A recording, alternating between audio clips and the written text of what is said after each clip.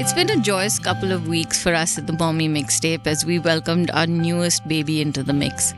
We're happy to report that Bakul and baby Fateh are doing well, and we can't wait to hear all their stories.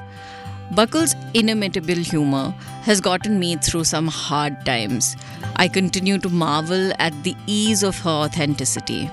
I seek to surround myself with the transformative power of such unabashedly unique women who have learned to embrace all their idiosyncrasies and celebrate their wonderful worlds. No more so than our guest today, Natasha Badhwar. Her books, My Daughter's Mum and Immortal for a Moment, are the perfect starting point for anyone looking to rejuvenate their life force. Welcome, Natasha. Thank you for coming. Thank you. Thank you for having me. And this is a very, very special episode of the Mommy Mixtape. One that has been in the making for a while, and one that is a dream come true for Gunjan. Yes, it's so nice to have Gunjan here with me on one of these, because usually I do the interviews on my own, but it's so nice to have her here. I'm so happy to have my dream come true. Thank you. She had many special moments with her daughter this afternoon, just talking about the excitement around Natasha. So Natasha is like a little bit of Santa coming to our lives. This is Gunjan's Christmas present to herself. Yes. We've all made the treks to the studio for someone who's very special. And starting out, I think when I first read your books, it really felt like, oh my God, she's just telling my story.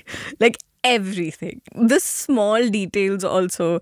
And I remember that Gaurav had read your book before he gave it to me, and he said that, you're just going to be like, ye to meri kahani hai. This is completely me. Because of Gaurav, who happened to meet Natasha before I did, they have formed an association and a friendship that actually ended up being so good for us, because Ishan has officially started homeschooling. Fantastic. And and Natasha is my go-to person for those moments of, am I sure that I'm doing this for my 9-year-old? Is it too early? And all those scary thoughts. And it's nice to have someone to bounce that off.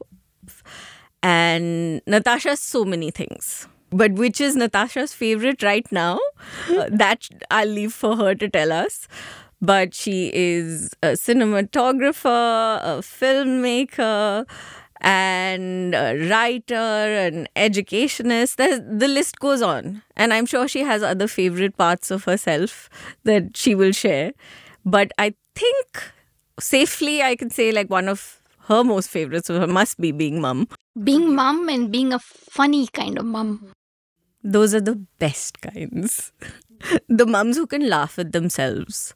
And I think that's a really, really important part of the journey for all of us, that, when we stop taking ourselves so seriously and we'll allow our kids to also not take us seriously whenever needed. So what is it like to be your daughter's mum? I have 3 wonderful daughters who are now 20, 18, and 15. They're my kids. Yeah, very much. For me personally, becoming a mum is one of the things I was born to do. It's something I planned, I waited for, I always knew I was going to do. And it's singularly one of the most fulfilling parts of the choices. One of the most fulfilling choices I've made. I personally, and I know this doesn't have to be true for everyone, and it isn't, but a lot of my sense of self, a lot of my sense of being real, being substantial, comes from my connection with my children. So, in a sense, it does complete me. And did the self-reflection that forms such a huge part of your writings happen as a result of motherhood, or was that something that was a precursor to motherhood and was just enriched by the experience of motherhood? Well, it's hard to tell how wise I was before I had kids. But certainly a lot of things did get catalyzed. I did start writing a journal, a blog, after a gap of many years after my second daughter was born. And I know that it was born in a space where I felt that I was living many stories, many realities, many experiences that conversation could not contain, that I wanted to express, that I wanted to share, but nothing in our, in the social kind of setup makes space for your very visceral and authentic sense of joy, frustration, loss, pain, and everything. As all new mothers will vouch for, everything tends to feel so extreme. And, socially, we tend to kind of couch it in a language of you're just a new mother, you're inexperienced, you'll calm down. Something's not quite okay with you. Your hormones are out of place. You've been in the house too long. As if it's transitional, and as if it's born out of the inexperience of the new mother. And that just doesn't feel real. Even if you are struggling, you know a lot more about yourself and about this baby that you're holding. Even in your greatest moments of distress, your experience is very real, and it does not fit the general narrative that you have to lie low and get through this time. There are all these realizations that you're living through. So just like a little example, one of the things that is very regularly, it's in the language of families, is बच्चे ने बहुत तंग किया, वो रात भर तंग किया, बाहर जाओ तो तंग करती है, डिनर पे जाओ तो तंग करती है, And I would be like, वो तो तंग हो रही है ना? She's not feeling okay, and we are not being able to respond to the baby's needs, but we are couching it in this baby is here. Yeah. Ruin our happiness and our pleasures. And now we have to train this baby and find these ways of getting her out of the way so that our life can carry on, as it were. And everything already was feeling a little false. But, once you have been through this extraordinary experience of, well, for those of us who give birth, of childbirth, as well as breastfeeding and holding the baby and feeling that intense fear when their nose is blocked and they're screaming and you just want to make it right. And if you choose to adopt a child, it's pretty much the same thing. It's something moves in you and it's never quite the same again. And there is no language to define that. It's really constantly being kind of belittled. कि भूत उतर जाएगा, ठीक हो जाओगे, सीख जाओगे, किसी और को दे दो, तुमसे नहीं हो पाएगा, you didn't learn enough, train enough, read the right book enough, something. It's always kind of like something's missing in you, and actually you're feeling that you have never been stronger, you have never been more sensitive. You're kind of cut open, you can feel your heart constantly. So that kind of chasm in what my experience was and what I was being told my experience is made no sense. And eventually, it kind of just came to me that I should write through this, and I began to, and I said stuff that nobody's interested in hearing, stuff that nobody wants to know, that I should feel shame for experiencing.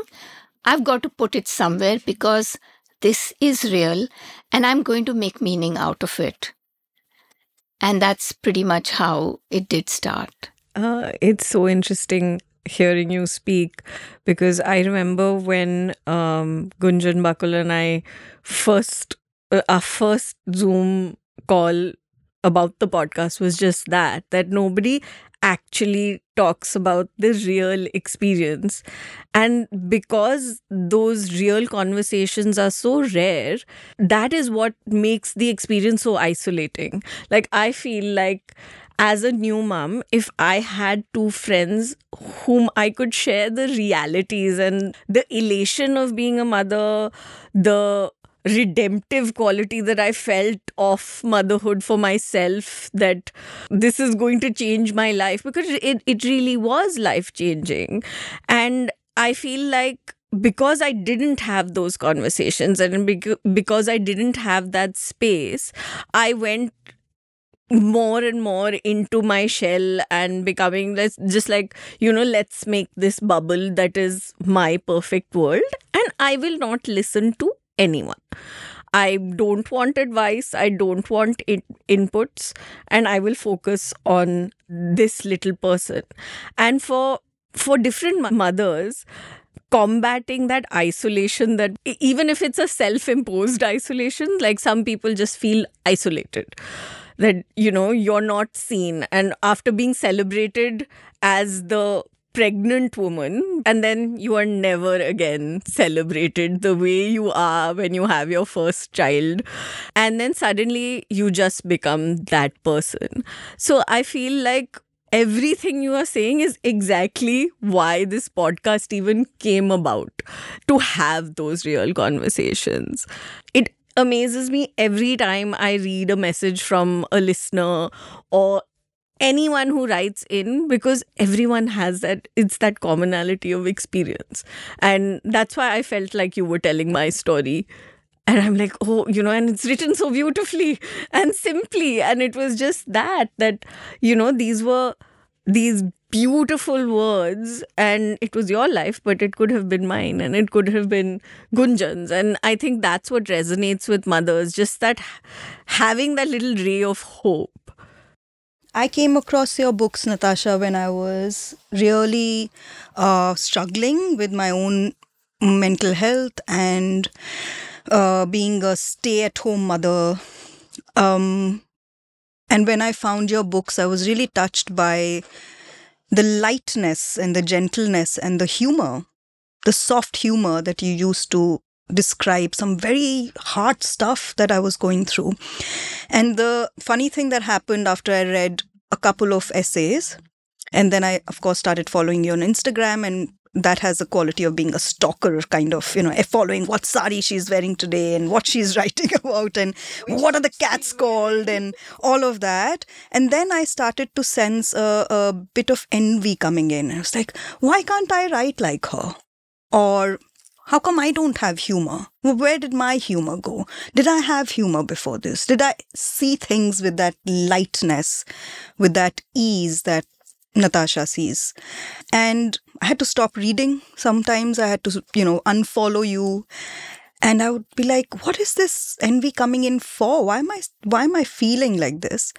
And I realized a lot of it was just finding that I was silencing myself for a really long time, and you found a space where you weren't silencing yourself, or you were putting yourself for everyone to read, for everyone to consume. It was also, an understanding that these are books, and therefore she went through publication and telling people and all of that. So I sat with that discomfort and that jealousy that was coming in.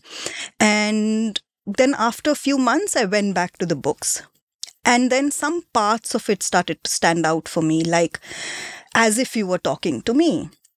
And as if you were talking to that part of me that was feeling silenced, that I was silencing for myself, along with everybody else silencing, right? So like you just now mentioned, things that we hear from others tell us, aise nahi waise karo, do it this way, you're not doing it right, or you're doing too much, you're doing too less. I had started paying attention to a lot of that. and silencing what was coming up for me. And then when I went back to your books and I read them again, underlined some stuff, brought out my own questions, and then felt like, okay, I don't have to silence myself. It seems that I can just write in my diary, maybe not for others to consume yet. A lot of my Instagram posts at that time were also about what I was going through. I wanted so much validation. I wanted everyone to hear and say, we get it, or, oh, I felt the same way, or thanks for sharing. And I got all of that. So I very slowly and tentatively started sitting with the discomfort of feeling jealous, envious, and recognizing it was actually the invisibility and the silencing, and started paying attention to that. So firstly, I want to thank you for providing that through your words, through your stories, and through your children's lives and stories and your family's life, and opening that for us to see as a pathway, or for us as ways of connecting and seeing the universality in mothering, and universality in being a part of a larger system, space where mothers exist. Difficult times for mothers happen, for parents. Things change after they become parents. And when you would share experiences and words that brought in shame, that really got my attention, because we don't talk about shame. We have no space to talk about shame. And also shame is something we think something has been, it's happening outside us. But the impact of shame is so personal and so deep in so many ways that I started to make space for my shame and recognize that. So I was wondering, what was your journey through, kind of like opening your family's life, your stories, your mothering experiences to share with others? You've written about how writing saves you. And I wonder if there were initial obstacles or, doubts or what ifs, because we also live in a country where there is immense surveillance and immense intrusion of how we must live our lives now. What we should call ourselves, who we should pray in, what religion we should follow. In such pressures, you've put this out there, and you also don't like being called brave for this. But I wonder, isn't it a brave act to really do this? I think wanting to be your authentic self is an act of bravery, right? Because you're not supposed to be that. You're supposed to be anything but what you are in your raw form, right? You're always supposed to mask. And there's etiquette, and there's a way of doing things, and there's whatever you may be feeling, there's a way in which you must look. And that's just like, it's globally how families and are designed. I mean, it's also a product of patriarchy. It's also a product of capitalism.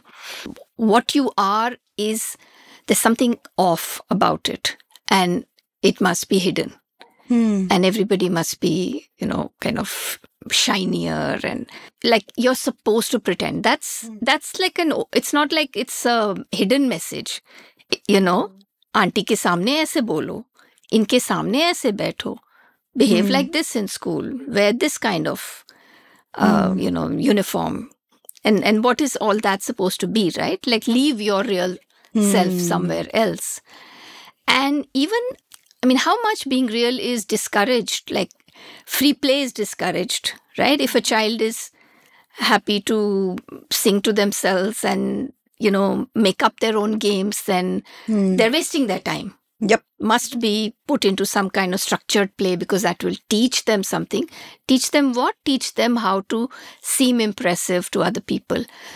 So, to that extent, I guess, kind of choosing to defy that pressure, perhaps we can say, is some kind of courage.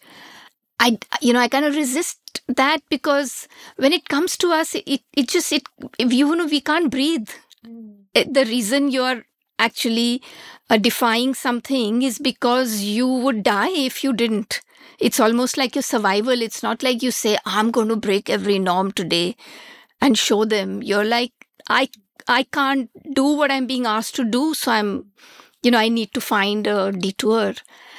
And to answer your question, I mean, first of all, thank you for everything you said. And it was extremely, beautifully, sensitively, articulately said, and very, very touching. To answer your question, what has been the journey like was, of putting oneself out there. It has been a very incremental journey. So when I did start blogging, it was such a secret blog that even I couldn't find it sometimes. Like, where had I put the password? Which new email ID had I constructed? Which was the only way it could be accessed. So if you even hacked into that blog, you couldn't find me. Because it was not connected to my email, my photo, my address, my anything, right? So I did actually take a lot of steps to ensure complete privacy of a space that I was going to, that was my space where I would express myself. And I would use that then to read other people's blogs, but mine remained a secret blog for a very long time. And I was not okay with it being read. But for me, I think I knew one thing, which is that it's a place in which I am practicing. And it's a place in which I am parking my experience, because I will forget them. And I know that it will add up. And it was there in the name somewhere. The whole is larger than the sum of its parts. So I knew that this is some kind of jigsaw. The pieces are coming in a random order. But if I pay attention, I must pay attention. I must. And when my daughters grow up, they will find something in it. With time, there will be something here that will be of value to just us. Then I would, once in a while write stuff that was not so secret, or that was just funny, or that was just cute or interesting or light. And Facebook was new, so I would park it in Facebook. I would sometimes put something on Twitter because it was really short. And there an engagement began to grow. So, friends would say, shouldn't you be writing a book? And shouldn't you be writing a column? And this is good. And, they'd send it here and there. And it gave me a little bit of a sense that maybe there is a voice here. And maybe I'm reviving the writer that I have silenced. I grew up knowing that I'm going to be a writer. And then 18, 19, 20, I looked at the real world and I said, nobody's interested in what you have to say. So then I spent 10 years saying, I have nothing to say. I will not write. And I'm, channeling it in emails or some funny poetry or invitation cards or something like that. But with the blog, that began to get revived with the stuff that I was sharing on social media. And because these were new spaces, I kind of, I just decided that this is, your etiquette doesn't come here. So the way I have to behave at a party, or the way I have to behave because my in-laws are here, or the way I have to behave, as a professional, these rules do not apply to these new spaces. This is a playground, is something I decided. So, if an uncle or somebody would follow me and comment on me, I'd just block. I'd be like, aapko yahan nahi aana hai. I will be I know how to speak to you when I meet you, but you're not coming and ruining my fun in a new place. So in that sense, I treated them as very free places. Two significant things happened, Gunjan. One is that when I began to crash after the birth of my third child, when everything began to peak, I had quit my job, I had finished my money, we had moved out of the city, I had 3 kids and only 2 hands, and my husband had begun to travel. So the isolation was not only psychological but also extremely physical. And I had a near death experience with my third pregnancy. So there was also a kind of a whole lot of re-traumatizing events. So something in me was shaking, and I sought therapy at that time. So the two significant things that happened was, one, my therapist really literally handheld me very kindly, very gently, very generously. Their names are Father Ross and Pearl Drago, to kind of regaining my confidence in myself. That without your job, without your South Delhi flat, without your big fat salary, you are still a sterling person. It's all within you. And, the further you go away from all of these worldly successes, the more something pure will emerge from you. And the process of therapy kind of helped me to do that. So that did actually give me the confidence to be able to write and to be able to let it be seen. And the other thing that happened was that I found a mentor online. And that was Roger Ebert, who was a very well-known writer in the US. He found my Twitter account, began to write to me, said, "Have you written anything else besides these tweets?" And I said, "Well, I have a blog." And he was a cancer survivor. He had no reason to take interest in me. He wasn't going to live very long.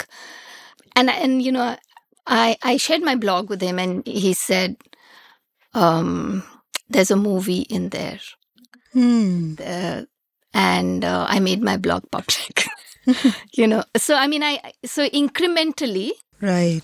it was readers, it was mentors, and it was my own growth along with them that kind of helped me to move from a space of terror. If my blog gets found out, it will be a very bad thing, to, yeah, here's my blog, and here's my an entry on this, that, and the other. It just became okay with me. And then the column came. And when I first started writing a column in an Indian newspaper, which was Mint Lounge, I'll just narrate it almost like a little episode. I was like, okay, what do they want from me? And I went to my brother's home and I picked up a Femina and I leafed through it. And I said to him, "Is this how I have to write now?" And he just took it from me and he put it down and he said, "They wouldn't ask you if they wanted this. So whatever it is that you're doing is why they're asking you to write. There's no reason for somebody who's never been a print columnist to be given a column in a pretty prestigious space in a weekend newspaper." So then I kind of, with the help of, again, a mentor, which is Priya Ramani, who was the editor, saying, whatever comes to you is what we want. So then I set my own challenge that you have to navigate discomfort to write your piece. It has to be difficult for you. And each time you're going to go a little further. And yeah. So somehow with that kind of, I went from, I want to speak my truth, but I must hide it from everyone, to, if you want to hear anything from me, then be ready for the truth as I experience it. One thing that I've always picked up on, and after meeting you, Afzal, and you in your home, it was that love is this foundation on which the entire experience of meeting your family comes in. And how did you let them be a part of this very personal space? And for a lot of our listeners, it's also about how do you take your partner along for the ride. And because motherhood comes with such challenges because there is another partner or a father who's also finding his space and finding his feet. And that dynamic is so wonderfully portrayed by you in your books. How do you move from being lovers to parents who are also lovers? And, because a lot of people think that while I'm raising my children until they are 18, let's just stop being, each other's people, and we'll just be we'll just exist for these humans that we have created. And somehow you and Afzal have managed to maintain the spark. Oh, wow. Well, you see it if you meet them. That escalated very quickly. But I'm Let's happy get to to the point. Here I am blushing. I'm happy that we're in that space where you can actually like think about your husband and still blush, and for that to still happen. Yeah. So I've written about marriage a lot. Yeah. And in fact, some of my friends are like, why are you wasting your time writing about children? Write about marriage. Yes. Only marriage. Good suggestion. Relationships. No, I keep saying that, like we talk about our kids, and so much of the entire experience of motherhood is that partnership. And I remember in our first episode, Bakul mentioned that, they decided not to have their parents around and just for that experience to be the two of them. And how to be that attuned to your partner. And how do you grow into that? How do you grow old together? Yeah. So, of course, it is different for everybody. Yeah. And I think, we all realize after the great, first flush of love and sexual chemistry and everything, that ultimately he's his mother's son. And I'm my parents' daughter. And this business of kind of building a home together really brings back your histories. You're not aware of the kind of neurotic attachments you have to how sheets must be folded and how laundry must be put out and which way the utensils have to be kept after they have been washed. How fast the fan is. Yeah, all kinds of things, and whether the dog is allowed beyond this boundary or not, whether the dog is allowed to be a dog or not, has to be turned into a person because etiquette, etc. And that's universal. That everybody navigates, right? So every time I write just about Afzal and me, any and every random person will say, "This is us," and I'm like, well, how is this happening? So which pretty much means that the details may not be the same, but the dynamics are very much similar. That when, and I guess we are just lucky that we don't have to spend our we don't set up home with our siblings or best friends. Otherwise, it would be pretty much everything would go would go down as it does with our lovers turned husbands and spouses and partners. So with us, we didn't want to be married. We just wanted to be together. And neither of us was attached to this, this social performance of being married and having a home in a certain way. We could have stayed like perhaps maybe, I don't know, but our idea of lifelong relationship was being on the run, just being run away most of the time and then getting tired and doing our own things and then running off again. So we weren't super attached to this idea that we have to do things together. That was not a commitment that we had made. And I think that saved us. It saved us because when we found that we can't do things together, when we found that, my God, he's a jerk, and we found out that she's a control freak, she cannot take criticism, Mom. And I was like, why are you always criticizing me? I'm very good at my job, etc. We were able to back off and back off from situations that just didn't seem to work, and remember that we didn't want to make them work in the first place, did we? And I think also therapy, we even actually took the decision to get married in a therapist's room. Who then later, when we went back after a year with a baby in our hand, and they took photos of us and they celebrated us and gave us a lot of love. And then they said, come back every year because, a relationship needs to be nurtured. You will have the problems will arise. They arise with everybody, and you have to keep working on them. And we were like, really? We're doing really well, But we did go back. We did go back regularly. So it's also spaces like that. We did an NVC workshop together, nonviolent communication. And we came out of it talking very sweetly to each other for a while. So experiences like that kind of constantly reminded us to back off and meet each other where the other one is, and to really accept and learn that we will keep changing all the time. That's the way it is meant to be, and that's not again something anyone tells you, right? You're supposed to be happily ever after, and then it's just supposed to be some flat curve. But that's not how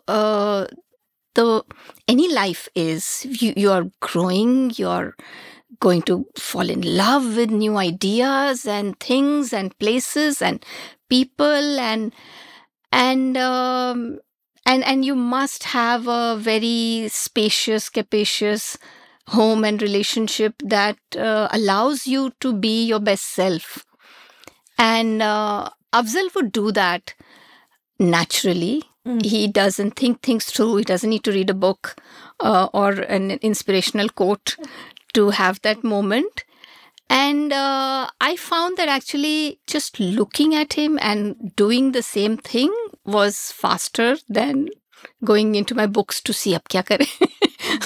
What am I supposed to do now that he has gone off on some trip after the second baby is born and started a business in a different city after the third baby is born. And I'm like, what kind of guy does that?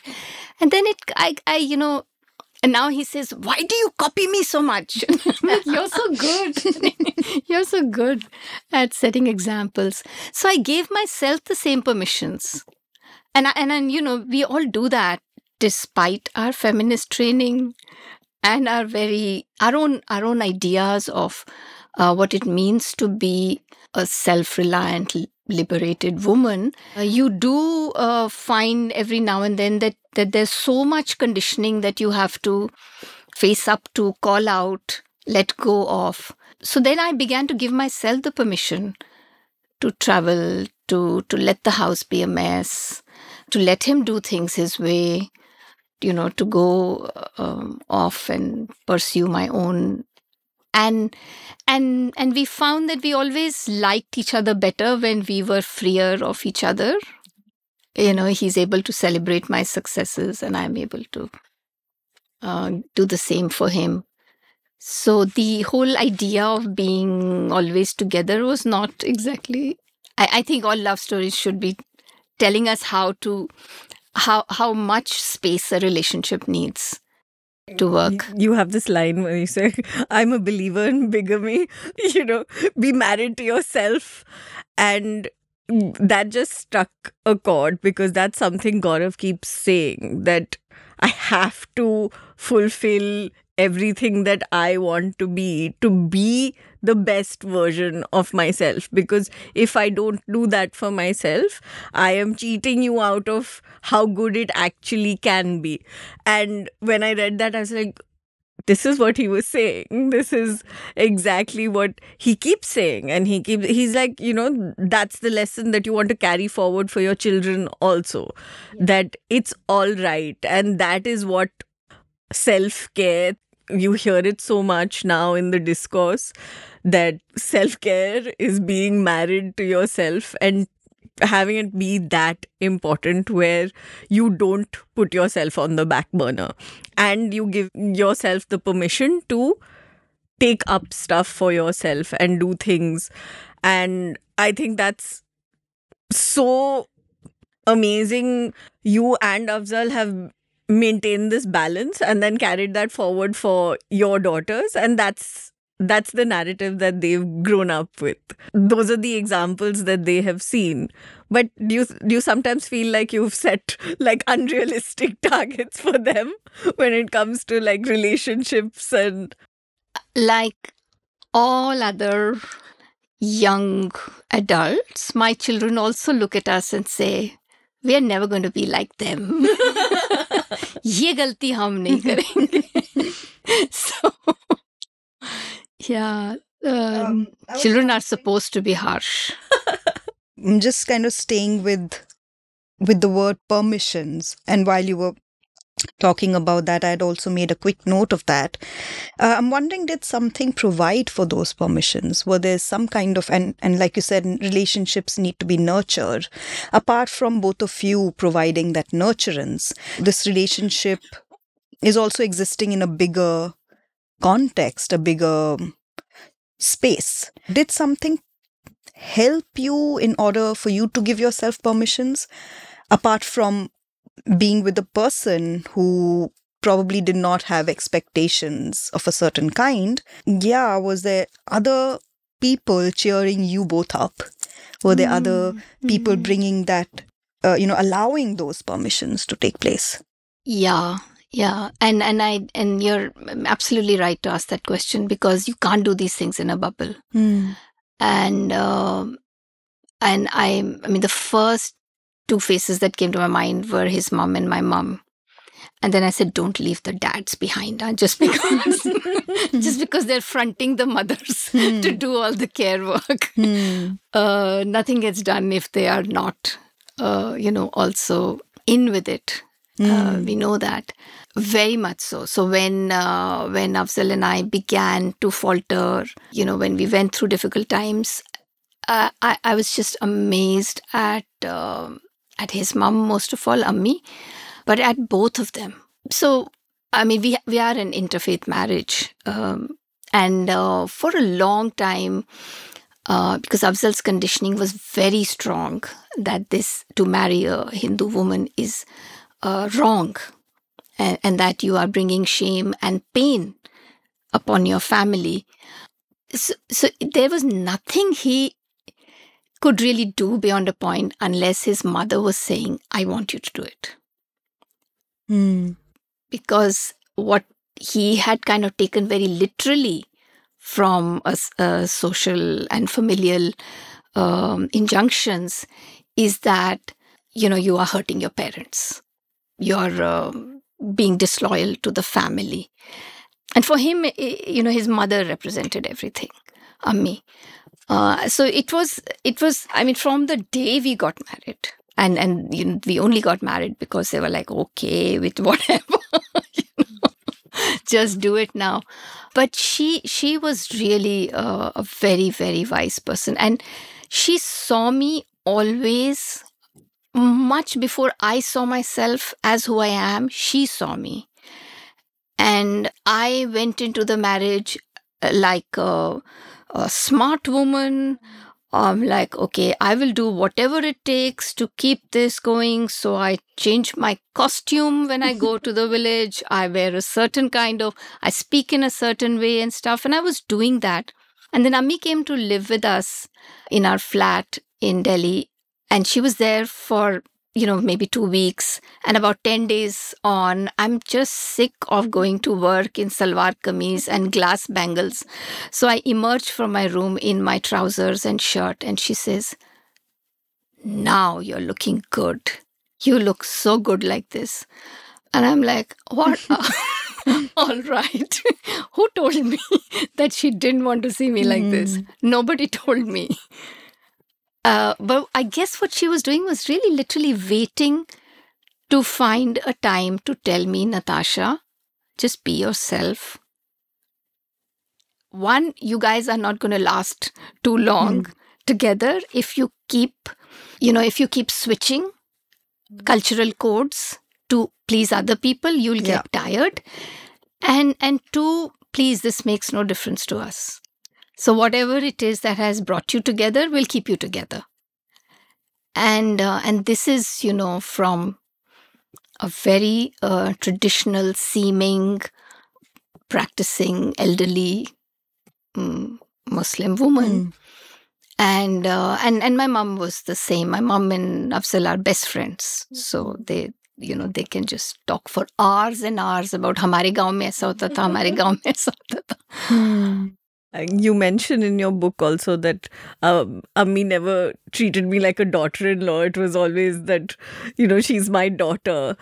And she was also like all about your, wow, you look like a princess. I mean, who doesn't, who doesn't want to hear that? So then I would just, I developed a whole wardrobe to share this happiness with Ammi, because Afzal never looks at what I wear. He doesn't even look at me. But here was this person kind of applauding me for my own special interest. And I had a lot of fun with that. Did she have to do something in particular for you to believe her? No, just small gestures. I was remembering, now we've been married for 21 years, but just yesterday, my sister-in-law was over and I was getting dinner together.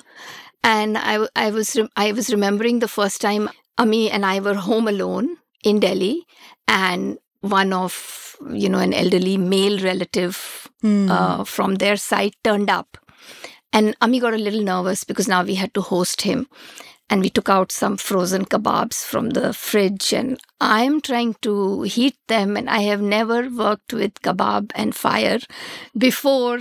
So she's seeing me tremble, and of course I'm trembling a little more because she's seeing me. And she looks at me and she says, I also don't know anything about kitchen. I have never done anything in the kitchen. I can do anything in the world, but not the kitchen. And I'm like, same, Mummy. She's like, yeah. So she's kind of really literally giving me the permission that this is not what I expect from you, and I'm not going to do this to your couplehood. I'm not going to diminish you in any way. We all need Ammi in our lives. Yeah. But I think we all have Ammi. I think we invisibilize a lot of support also, because when you are feeling isolated, you almost have blinders on. So those small gestures when you are in, say, a bad space or you are feeling overwhelmed, you may not pick up on. So I feel like, some people are just not expressive enough. And I remember something similar happened. I've always been this overachieving cook, and I remember Gaurav's first birthday after we got married. I cooked for some 40 people, and my mother-in-law was very sweet. She was like, I will buy you all the utensils, but this is not my scene, okay? I can't do all this, but I'll buy you these. So she took me to this place where they weigh the aluminium, and those proper village type of dukans she found in Chakkarpur in Gurgaon and all that. And she's like, okay, I will help you, enable you to do this. I don't support it at all, but you want to be this overachieving wife. Go ahead, do it. And I remember it was 2 a.m, and one of his friends, the typical guy, goes like, hi, garam parathe hote to kya baat hoti, And I was like mortified, and I tell her this, and she was like, you should have just woken me up. I would have kicked him out of the house. And I was so taken up by how I was feeling that somebody asked me to make garam parathe. I didn't see her support, and I didn't give that enough of, the fact that she said that you should have woken me up and I would have thrown him out of the house.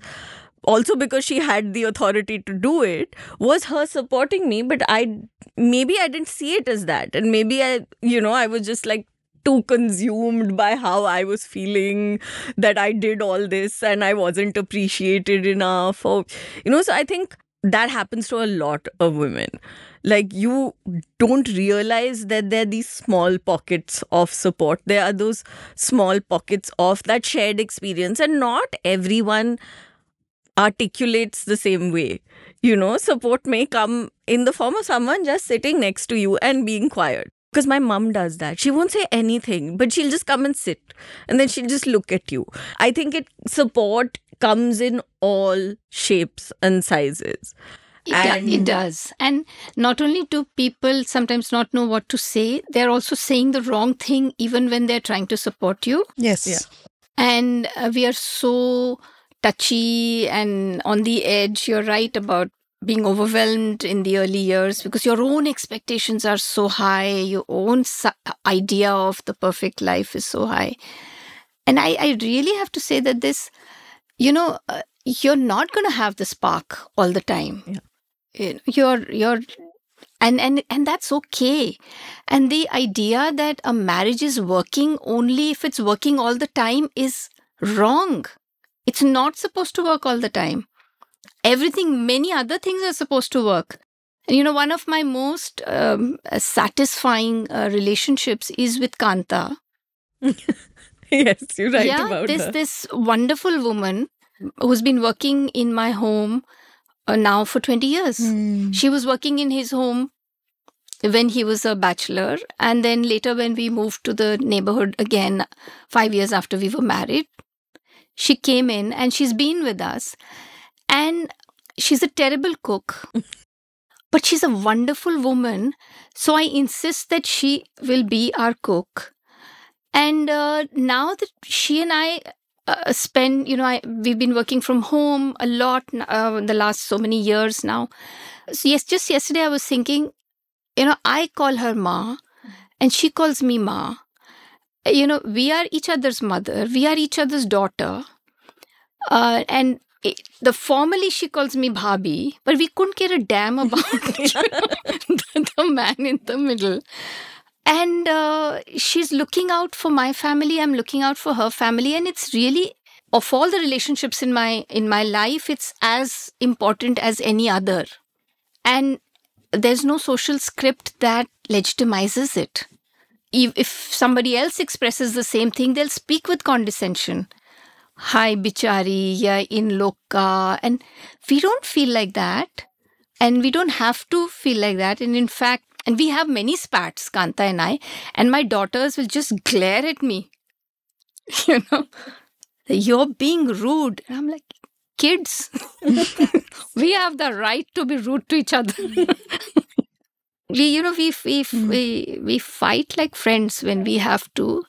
And we come back because our lives really literally depend on each other. Both of our homes would stop functioning if the other person was not in our life. And I know that to admit that you're getting so much support from a working class person rather than your husband is supposed to be a matter of shame. But what is it? That's just classism speaking, no? And that's just, again, this kind of, giving supremacy to romantic love and to the idea of a good marriage. No? A marriage is not supposed to be good all the time. How can it be? But I think that's just you being your mom's daughter, because you write about how she had this, parallel economy of small time loans being given to, and how she knew everyone in the colony. Yeah, and she what still does. And I think that comes from that. Yeah. That this is she what does true that. relationships She's are. fantastic at it, and yet she has to hide it from my dad, right? Because it's not legitimized. And at least that much we can change one generation to the other, no? Yeah, I actually just remembered why I kept the book down your book when I was reading. Kanta's name reminded me of that. I just remembered that I felt very sad that I didn't have a Kanta in my life. I've never been able to find a Kanta in my life. It has been very hard to bring up the twins because I pretty much am doing this on my own. And many, many times I have wondered and questioned about my own underlying biases, classism, and has it been because of that I don't have a Kanta, Mary, or Didi in my life? Because for me, since Taratosh were born, pretty much every 6 months or 8 months, the person who was helping me, the Didi who was there, would leave. And I was so bitter about it because just when I was getting my life back, somebody would get up and leave. And I would be like, here I am again. Yeah. So Karwa Chauth would happen and they would say, Didi, आपके घर बहुत काम है, आप बहुत काम कराते हो, मैं जा रही हूँ. So I started taking this very personally. मैं बहुत काम कराती हूँ. And I didn't have the money to pay somebody who can take care of one child and another to take care of another child, another one to run the house and another one to drive my car. I didn't have a car. I was very bitter about that. I would often see, ladies walk into the park with their children, very happy and smiling, and there would be someone walking behind them with a bag of goodies and, lunch and the ball in their hand. And I was like, mere paas to nahi hai ye, pata nahi what, why don't I have this? So I was very, very angry and bitter about it for a long time. I thought of sharing that right now because you're bringing up the space that one takes to, also transform or translate what one knows. I want this, I have this idea or this, I want to do this, and translate it into actually having that, the doing part of it, right? And often I find myself that when that doesn't translate, what I think I know I need, but I'm not getting it, I get very frustrated and agitated and, like I said, bitter. I'm sure many people, many women listening to us right now do not have the support from a Kanta or an Afzal or a Gaurav or who do not have a setup at home. And they go to office leaving their child with an adult or a person who is not responsible or who's not really taking care of the child. They are miserable, they are bitter, but she has to go to work. Anything you want to say to them? Because I wonder if somebody would be pausing this podcast or putting away that book thinking, my life's not like this. Why didn't I get this? I'm very bitter. Wow, you're the one who's going to do all the deep questions. I'm sorry, no, I'm putting everybody to and it's very important, of course, no? So I don't want to paint this picture that, that between Kanta and me and Afzal, we are like some superhumans who are having a happy day every day. We are not. Kanta's been with coming to our house and working in our house for 20 years now. She can't do everything. So my first shock when I had children was you cannot function anymore without employing full-time help. And I didn't want to do that because we've all seen how toxic and exploitative and oppressive those dynamics are in almost every Indian home. And they're supposed to be, all that is legitimized to treat somebody badly in your own home, to let their lives go to waste while yours is flourishing. And so, that was one moment or a long time of, kind of breaking, like I have to choose. I can't, my mother can't run my house. I cannot go to work with 2 babies. And I don't think what your experience is more universal than any other, every year, of course, a woman who has come into this city as a migrant labor and is going to, work in someone else's home also has a life to go back to, has aspirations. And that happened in our life too. And about 5 years of various wonderful women coming, but having to leave because something happens in their marriage or they need to get married or whatever, they have their their personal reasons. At some point, when my youngest is about 3 years old, I just I stopped this. I said, I'm not going to get anybody into my house. It makes me a very bad person.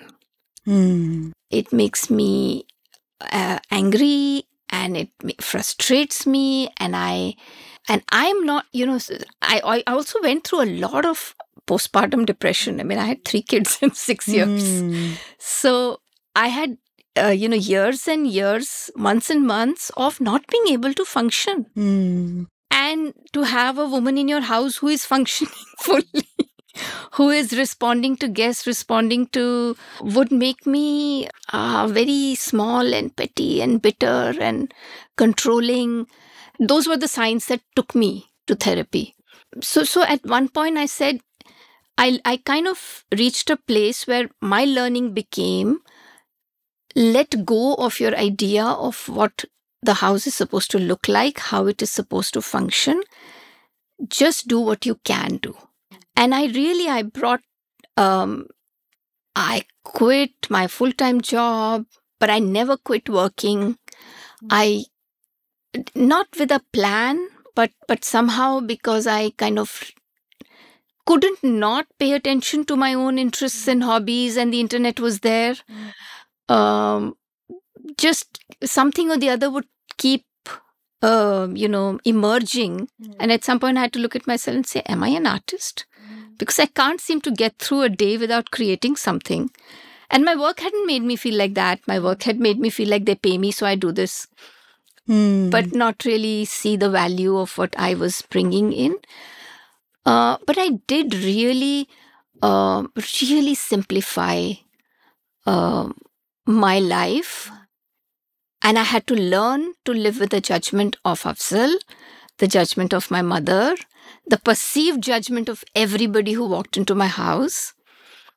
And it was only because I was writing and I was saying, I will let the house be dirty, and I will walk into the garden with, into the park with my children and play with the monkey bars, and I would be applauded on the internet, So I'm living this, I'm experiencing what feels like a broken life, not a family and home that is not fully functioning, but I'm able to create a narrative that gives me joy and that gives other people joy. And in a sense, I was restoring my life.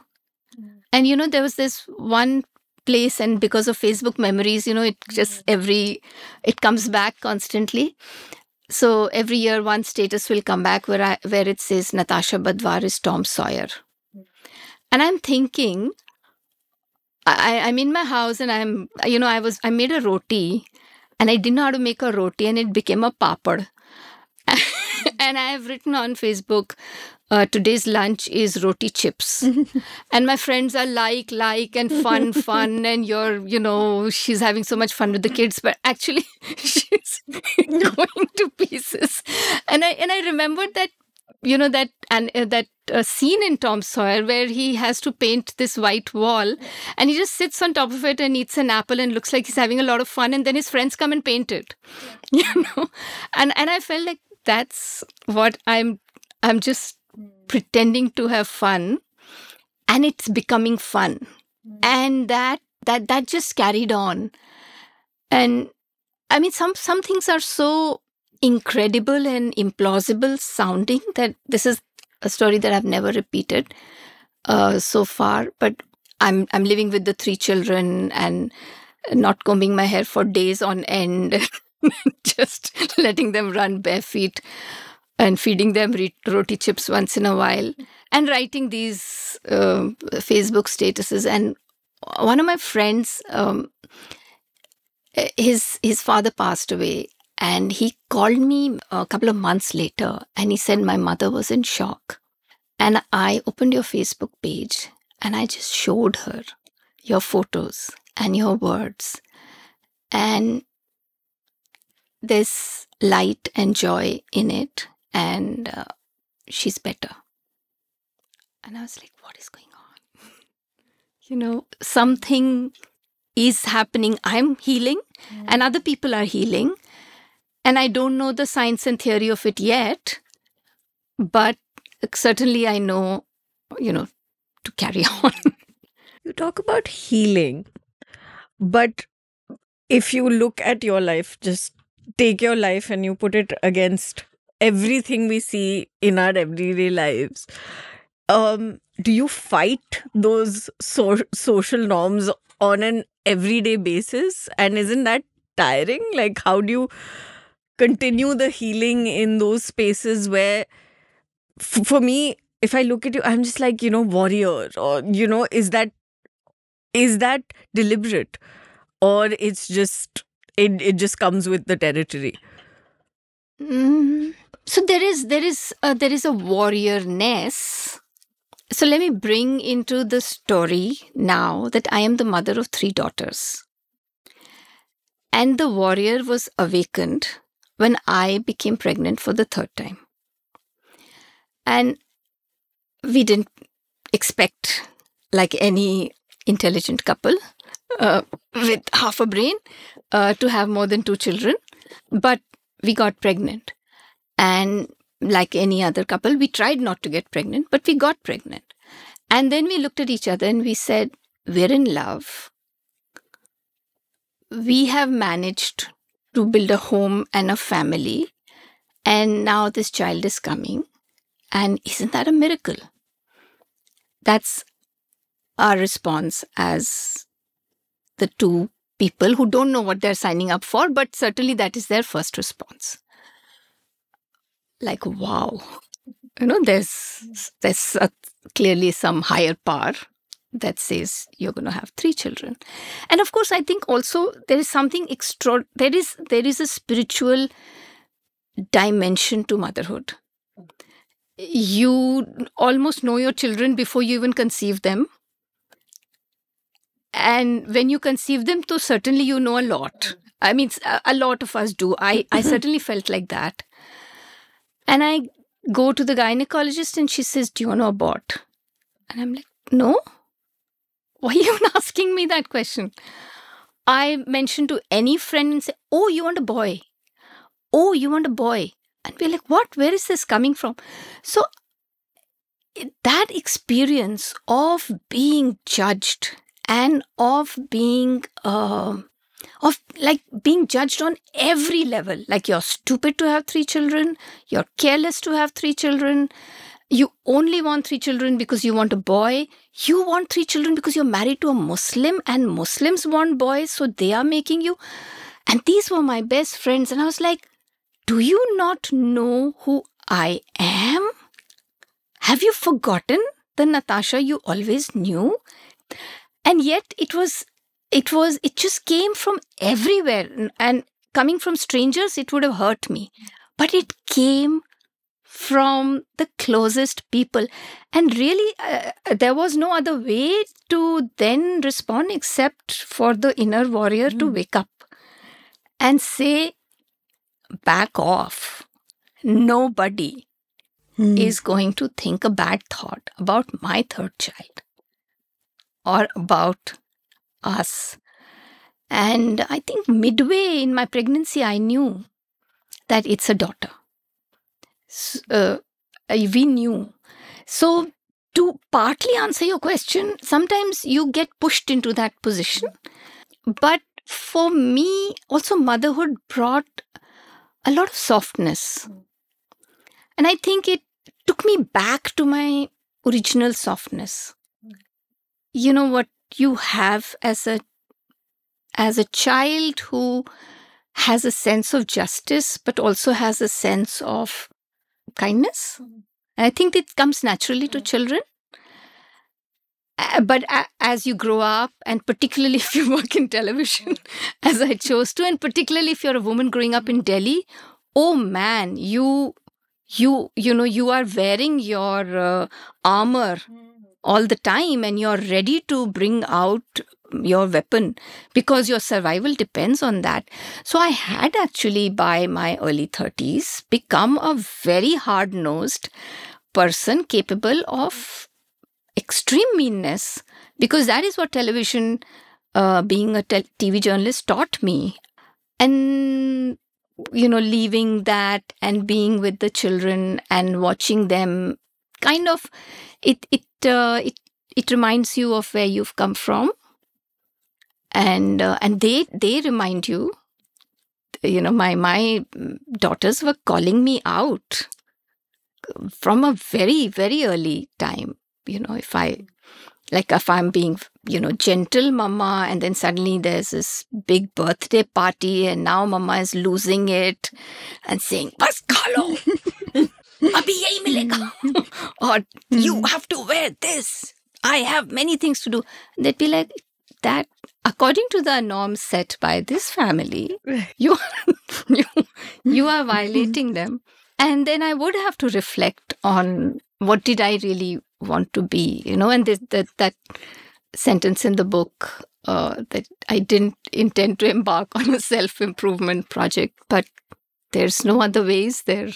Yeah, what you're saying about healing, and Priya, I'm glad you brought that up, because often enough we think healing looks a certain way.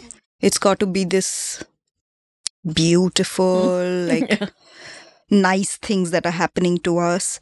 I wonder if healing also looks like, this raging warriors that we become for a very long time. And even today, I'm convinced that my rage and my anger is a protective force for me, my family, my kids, because that is what enables me to go ask a teacher, "Why are you talking like that to my child?"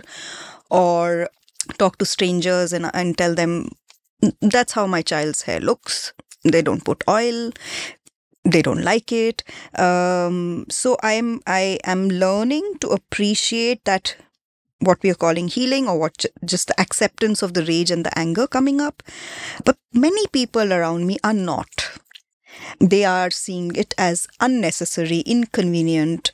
Sometimes even my children, because they've heard from everybody say, yelling is bad. Your mama's not meant to yell. Oh, your mama yells at you. That's so sad.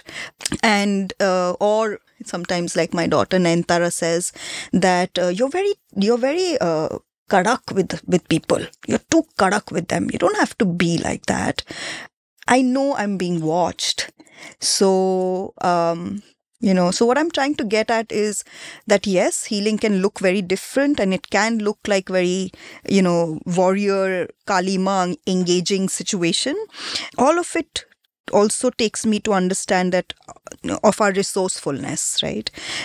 And you said you were asking yourself, am I an artist through your process?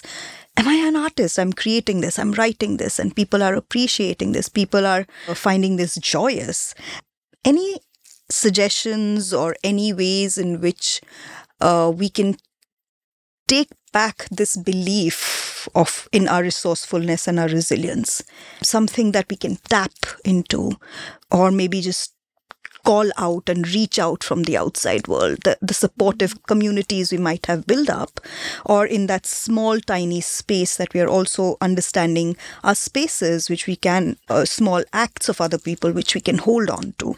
So any suggestions on how can we tap on that resourcefulness that we all have? Yeah. One of the things I wanted to say when I was hearing you was that I hope I didn't, or that we didn't accidentally create a dichotomy between being warrior and being gentle, right? Because you're both. You have to be both. You want to be both, and both of them are your strengths.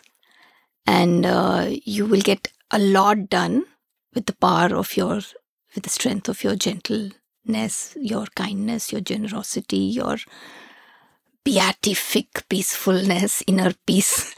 And you will get a lot done by channeling your rage against what is wrong. There are some things that it's inappropriate to smile through, and you must call them out. And then there are other things that you want to kind of relook at. Why is this really hurting me? Why is this making me angry? And can I just step out of this situation? And in this whole family dynamic thing and social dynamic thing, I have found that I can. I just have to leave. I don't have to fix them. I don't have to change how my sister-in-law speaks or my brother-in-law looks. I don't have to meet them. That is my power. Or I can meet them in the way that it works for me. And, I've learned a lot for the last 2 years. I've been doing these writing workshops online. Yes. And they're called the Ochre Sky Memoir Workshops. And I call them memoir because when I felt that I was ready to be some kind of a writing mentor, that I could create a space in which people could write their own stories, I was like, who are you? And at least I was a celebrated memoirist. So I said, okay, stick to your lane. And I called it the memoir workshop. But somehow, because of the years, the 10, 12 years that the column has been out there, the blog's been out there, and the books have been out there, somehow I expected to do 2 workshops, but they just continue to, there's so many sign-ups that we continue to do them. 3 years, and now I have a partner who also works with me, Raju. And somehow it has attracted a lot of women. So we have 10 women and 3 men typically in a workshop. And that process of writing our own stories has actually offered many insights into how we heal. To kind of answer your question on what we've just been like observers, because while I started with, you got to prepare, you got to have this ready, that ready, what are your tools, what are your techniques, quote someone, bring a guest.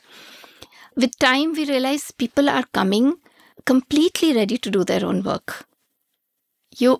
If we do nothing, if we just provide a space in which it is okay to be all of you, it's okay to be vulnerable, to have made a mistake, to recount a story in which you weren't your best self, to recount, your trauma or abuse, and not be judged or pitied or, not responded to in a way that belittles you, seems to be the healing that people need.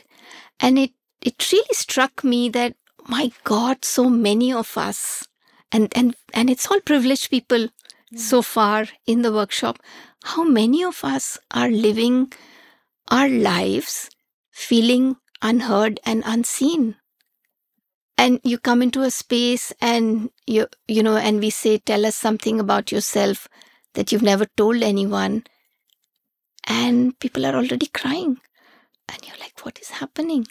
A kind of takeaway from this experience has been, one, I had to acknowledge, despite my having invisibilized my own writerhood, because, okay, it's done. And, if your book is 5 years old, then you're not a writer anymore unless you write a new book, kind of judgments start kind of clouding your brain. But I realized that everything you've done has had such an impact that people are, the minute you open a door and create a space, people come there and they are ready to. I don't have to encourage them to tell their story. They want to tell their story, and that's why they're coming there. And we are feeling healed by that experience. So one of the things I'm realizing is that we are all seeking, and in a way that this 3-way conversation we are having on this podcast, we just found each other, right? And made it happen, and now thousands of people are going to listen and take away whatever they want from it. So finding spaces where you can be your entire self, and you can make a mistake and not have to be steeped in shame, and you can really take off your masks and not have to act a certain way because that's your position in some social hierarchy. And I think and and then we report to each other that our husbands are wondering, where do you go that you come back? You're kind of you are your better self. Rejuvenated. Yeah. I always go back happier. I keep telling them that this is my therapy. Like, you guys are psychologists and all. I'm just like, Yeah. just talking to them, I realized was so much of, finding that commonality and that shared experience and us actually verbalizing, because earlier it was insta stalking someone, whether it was you just keep quiet and then don't say anything and then maybe like it or whatever. Yeah. And I think like when you actually say something, I mean when you actually verbalize in whatever form. I remember, so I subscribed to your Substack, and one of the I think it was through the Orca Sky memoir writing, somebody wrote about breasts. And it was such an amazing, because I remember like when my kids were born, I was like Amazon woman. I was like, I can't be bothered. Okay, like these things get pumped, and I'm pumping 1.8 liters of milk a day. I'm not bothered. And I remember reading that essay that I think her name was Swati Chattopadhyay. Yeah. And she's this absolutely gorgeous dancer, because I insta stalked her also. And it was like, I have to know like what those breasts look like, just like that. And just reading her essay empowered me. Like I felt like, oh, she told my story. She's said why I was that Amazon woman roaming around like bare-chested, and I didn't care that I had a little boy in the house and he would wonder. Like I said, these serve a purpose for a baby who is allergic to formula. I have to, these are her sustenance for X amount. And it was so empowering. And she writes about how her breasts were this thing that empowered her. And I think, from being hypersexualized and all, she just took all of that out, and it all, and she completely does away with shame. Yeah. Yeah. She also talks about how her teacher calls her out when she's supposed to cup her breasts in a dancing pose, and instead of her breast, she's putting her hand somewhere lower. Yeah. And her teacher says, Swati, are your breasts down there? Yeah. So one person actually taking the decision to do away with shame is just so empowering for others. Sounds almost contagious. That, the process of, maybe we can do this. We can get this out of us because we've been shamed and invisibilized for so long. I guess there is a certain kind of willingness we also need to receive somebody else's story, to pay attention to that. Sometimes we are really caught up in our own heads and our own sadness and our own grief, because grief does take a lot of space. And for years that I've been grieving that the loss of, say, a younger self, or loss of maybe a certain kind of a body, or loss of certain kind of relationships and friendships, can I cultivate a willingness that can uplift me, that can empower me? Can I cultivate that willingness? I am just kind of going there right now. But of course, we can really go anywhere. It's just something that I'm leaving here and wondering. Yeah, and I think grief is a word that had to come. I'm glad it's come. I found myself grieving for things I didn't know were hurting. And I found myself celebrating things I didn't. I had not seen anyone else celebrating. And just allowing this, what breaks when I cry. I allow something to break, and just, I allow myself to, my shoulders to heave, and my self to look broken, grieving for what I thought I would be, and grieving for what I put up with when I didn't know I had a choice. And you think, where is this coming from? I mean, just this act of holding a baby and breastfeeding her, and all these tears are flowing. Oh, you're up at 2 a.m. And of course, if you talk to anyone, they'll say hormones. Or they'll, tell you what anti-anxiety medication to take that will not affect The breast the milk breasts. also. But not really create a space where it is okay to feel like this, and to feel it fully, to let it pass through you, to let it stay in you, to let it live its life. Yeah, I find that there is the readiness of each one of us to this opening up is different at different times. I've for the longest time I would not read. If people would read me and send me things written by other mothers, and I'd be like, I don't read parenting blogs. I had a resistance. I didn't want to read. I was not open to allowing something to come into me when I needed more space for things to go out of me. And it took many years before I could, become a reader of a certain kind. And I think most of all, you learn when you decide to stop judging yourself. You realize for years how many things you judge yourself for. Like literally, how everything. And it's both something that you have acquired from socialization, but also something that you have yourself cultivated because of your own sense of right and wrong. And you have to let all of that shift. Because it turns up as a conflict constantly when you're being a parent. Absolutely, yeah. I would say ando. This is more like let it all come, let it all come. Yeah.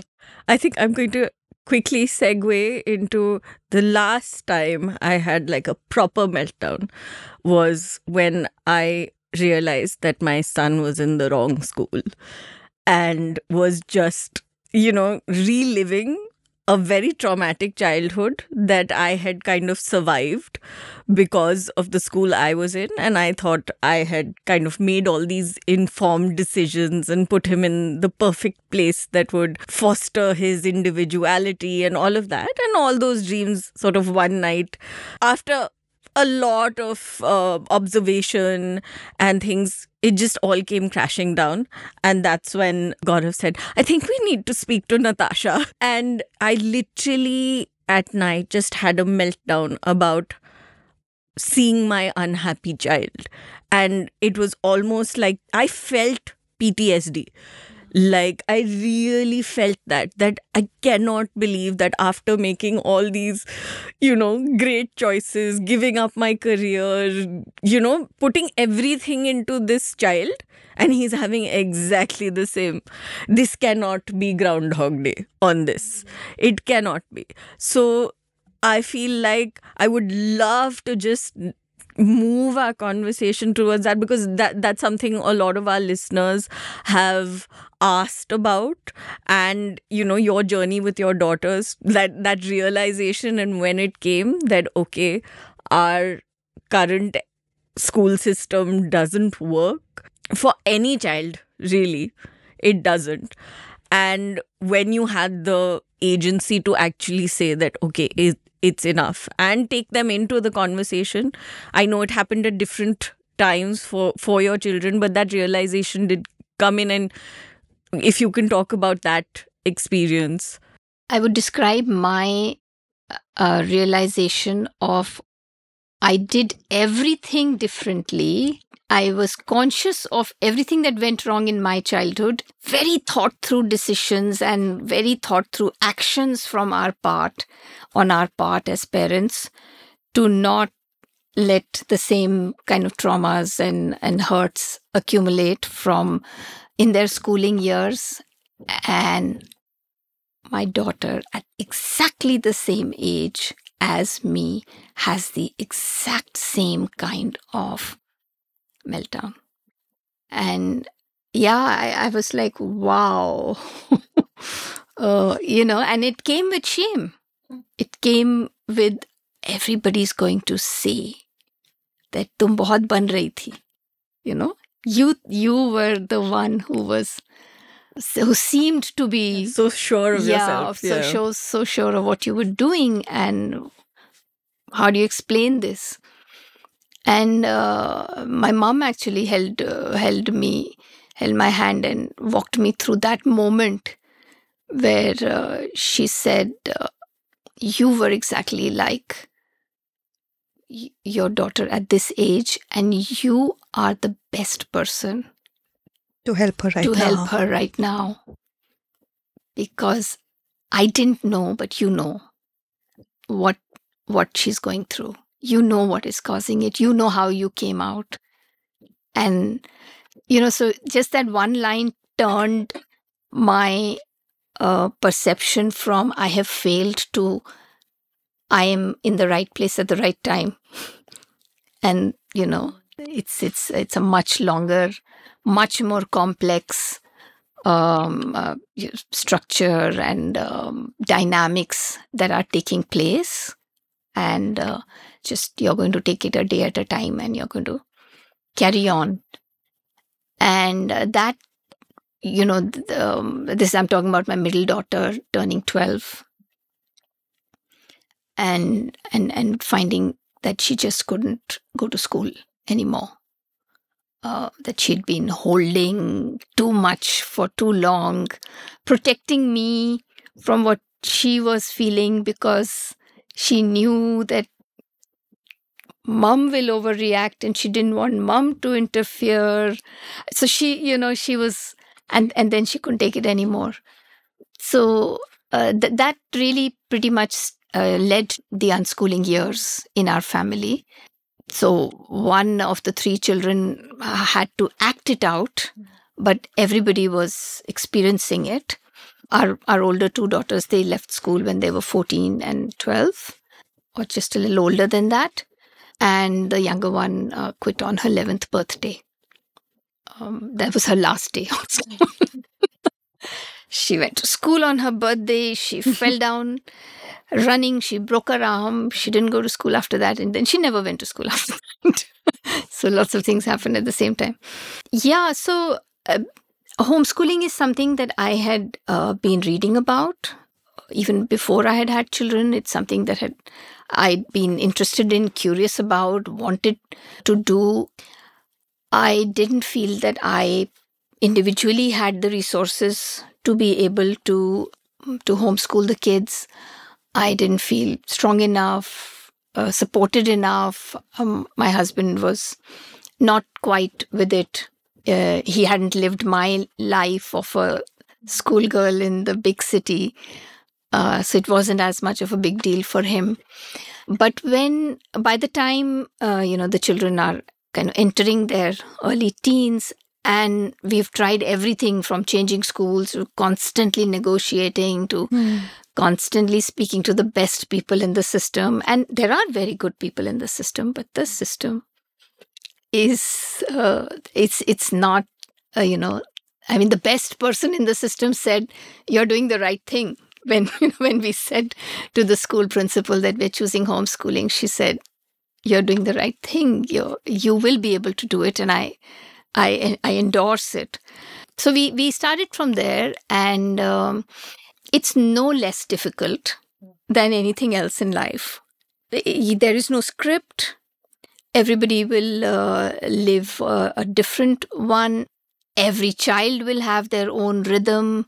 You're not only are the children unschooling, now you're also deschooling yourself. You're giving up so many of your very simple ideas but at least you're supposed to wake up in the morning, right? And at least you're supposed to sleep at a certain time. And aren't you supposed to eat healthy 3 times a day? I mean, at least something is a given, but in unschooling, nothing is. And why do you need to change your ways? You need to understand that. What is the long-term aim? What are going to be short-term consequences? Do you have the support, the resources, the stamina for it on an everyday basis? So in that sense, it's a very challenging It is, choice. yeah. It's a very challenging Yeah. choice. We were able to make it at the right time. Well, partly because our child couldn't cope without it, so it was a necessity. Our child was ready for it when we offered that choice. Many children are not able to imagine or accept the loss of friends and a certain structure of their social life. But our children were ready. We were able to connect to the larger unschooling community in India, in the world. Again, the internet is great resource. So many unschooling parents there are TED Talks and blogs, and there's a lot of resources. And it's a concept that's being spoken about at least for 40 years, at least since the 70s. And I remember myself reading a book by John Holt, How Children Fail and How Children Learn, in my school library. So, school was a traumatic place, but it had a really good library. And then buying it with my first pocket money when I got out of school to have access to the book. I still have access to those. I still have those copies on my desk. So the resources are there, and but it has to be your need, and literally everybody is then designing something which is very individual. So then you build that confidence also, and it's not an individual journey. We are part of a community. So in fact, in January, we're going to spend 3 days with an unschooling community of 400 people. In March again, we'll go and meet them. Now the children have friends all over the country, so they support each other.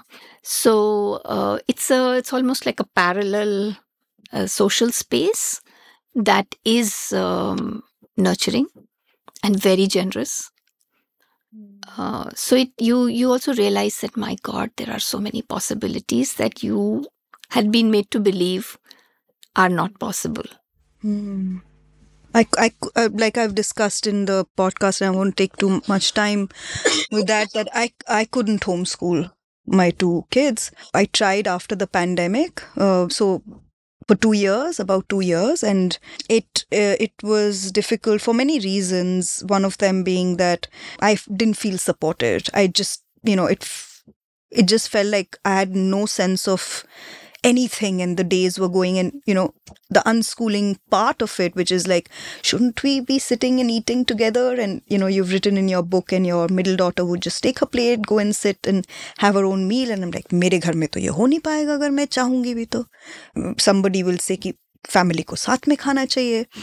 So it might look different for different people, like you're saying, for different families, and I couldn't see it through, and my kids went to grade 2 straight up, grade 2 mainstream school, and we are having a miserable time right now. I'm not sure how long I want to sustain this, but then I'm thinking some very basic things, right? Like, we are here, all 3 of us are here right now.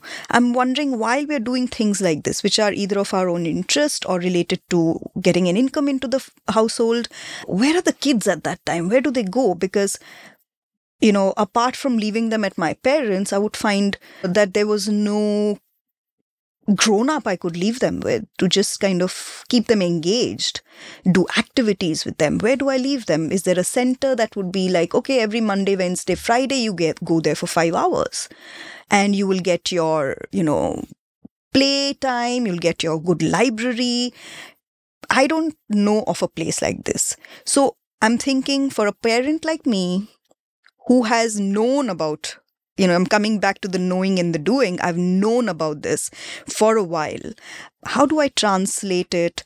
How do I, if I wish to go back to it as my kids get older and perhaps act out like your daughter did. And then I'm like, I can't push this anymore. I'm going to keep them at home. What do I do the first morning when that happens? Nothing. That is the joy of the unschooling I'm not parent. making that tiffin at 6 in the morning, which is awesome. Okay. Yeah. So you're also speaking from a very Delhi perspective. It's we couldn't find a place in Delhi either. So we also then, in the final schooling years, we were looking for alternate schools and sent our daughter to one of them, the youngest one, to one of them for a while.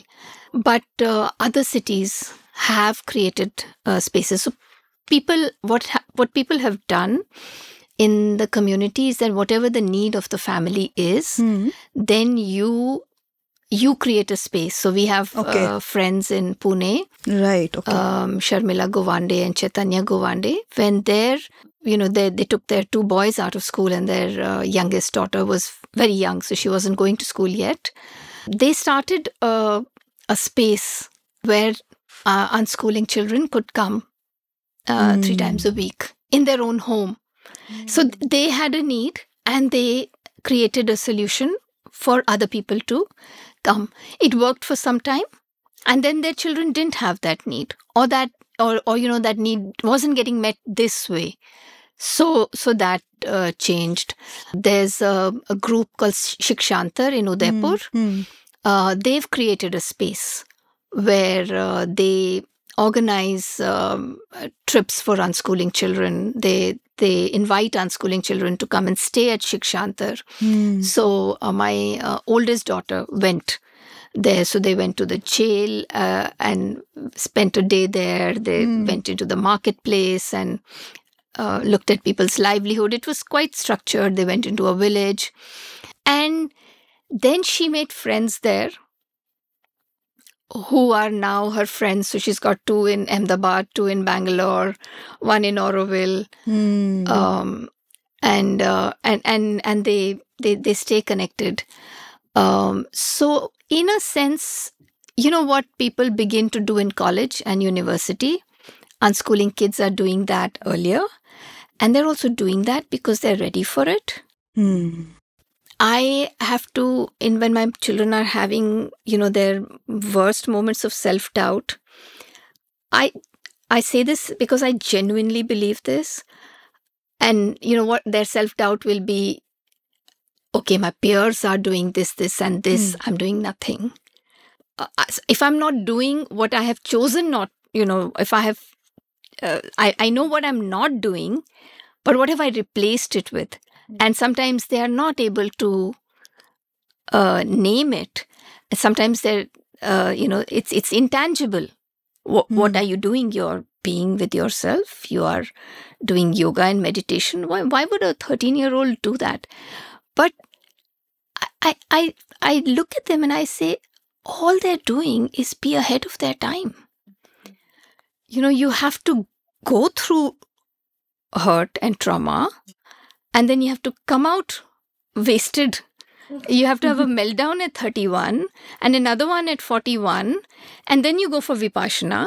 But how about having one at 12 and 13 and, choosing your way of whatever it is that heals you and carrying on?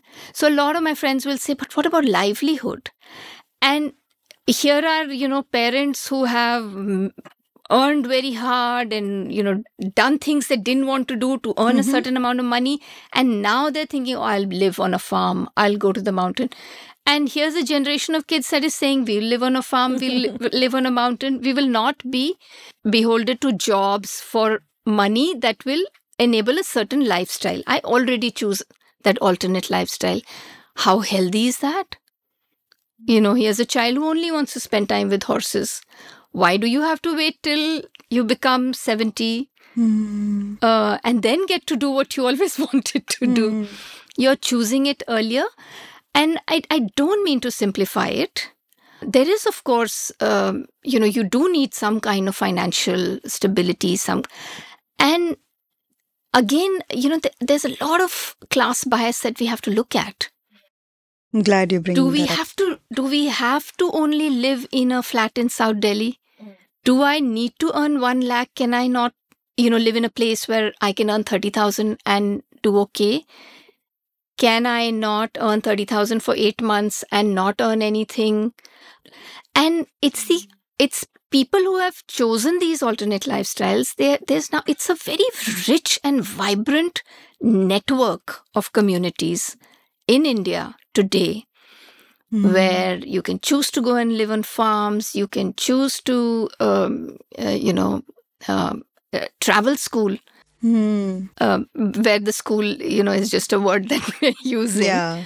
But you're living in the mountains. You're living by the beach, and you're earning just enough to be able to travel, feed yourself, pay your rents. So you do then look very, you change your idea of success. And perhaps that's the hardest part, because you are then being defiant, aren't you? You have to be of what you're told is the only way to do things. I have a question, and this keeps coming up because we've just started the process, and you're always faced with a lot of, it's either, oh my God, you have no idea what you're getting yourself into and you'll mess up your child completely. And it's always just trying to instill doubt in the parents. And like our first meeting with our child's principal was just that do you know what you're getting yourself into? Everyone is trying and preying on insecurity because it is a big step, and in your heart why you're doing it, because it is your child's need. And when you have gotten to the point where it has become a need, also people keep harping about this whole socialization thing. And another person that you had mentioned was Aparna Vaidik, who's homeschooling. She's a professor of history in Ashoka, and she's homeschooling her 2 boys. And I had a conversation with her because at the time that we interacted just after meeting the school principal, I was really like, what am I doing? Are we sure? And they sort of said that take your time and we'll take this slowly. And I remember you saying like, let your child guide you. And I said, yes, I'm going to keep that as that foundational thought, because that's what spurred all of this on. And it has taken months of preparation and letting him get to a point where he said, okay, I want to leave. But it's always that when you meet your regular circle, they're like, oh, you're really brave and you're, aap log kar paoge because, you are educationists and, you're in this and you are at home.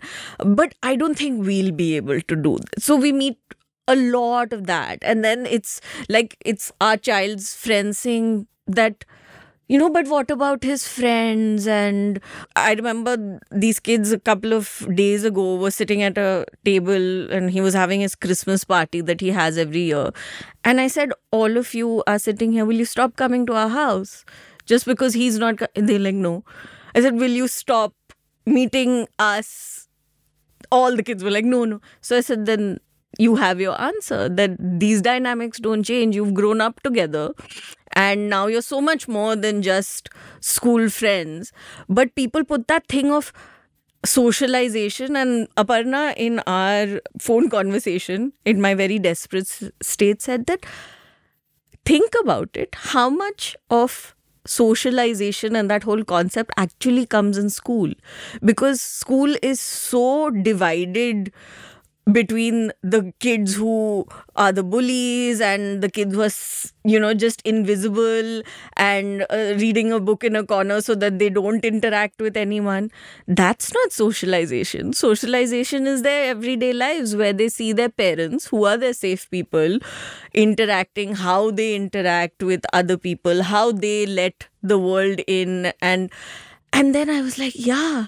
And she's like, that's why your kids made it out through COVID and those 2 years without large problems. It's just because they saw how you functioned. And that really took the pressure off her, just saying that school mein nahi hota socialization. And nobody had ever said that to me. Everyone had just said, "Oh, what about his friends? What about his friends?" And he had that thought in his head that, what about my friends? And I'm just missing my friends.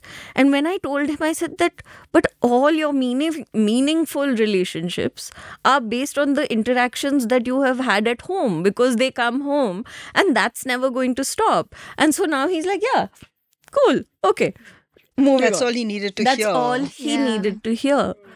And somehow I feel like the homeschooling narrative brings with it a lot of pressure and a lot of intrigue, and that how is this going to happen, and why are you going against the norm, and more people should hear stories, and especially for younger kids. I think, like, when it's older, you rely on the child's agency, and that, okay, they'll sort themselves out if they're teenagers or things like that. But when it comes to a younger child, there's so much more parental involvement that goes into it, which is why people say that you'll be able to do it, we won't. Parental involvement is involved is at every age. I mean, if I am able to say that my children were ready for it, I had to make myself ready for it, and I had to make myself, and that one of the things that came up earlier was where do I leave them? So when I have nowhere to leave them, I take them. So my daughter has attended any number of conference room meetings and sat outside in the reception with her drawing books. I just took them everywhere, on shoots, to meetings, and the world is a wonderful place. They love to have a little child in the office, and I mean, now they don't want to go anywhere with me because people talk to them about having read about them as little ones. So they're like, will people know us there? We don't want to go.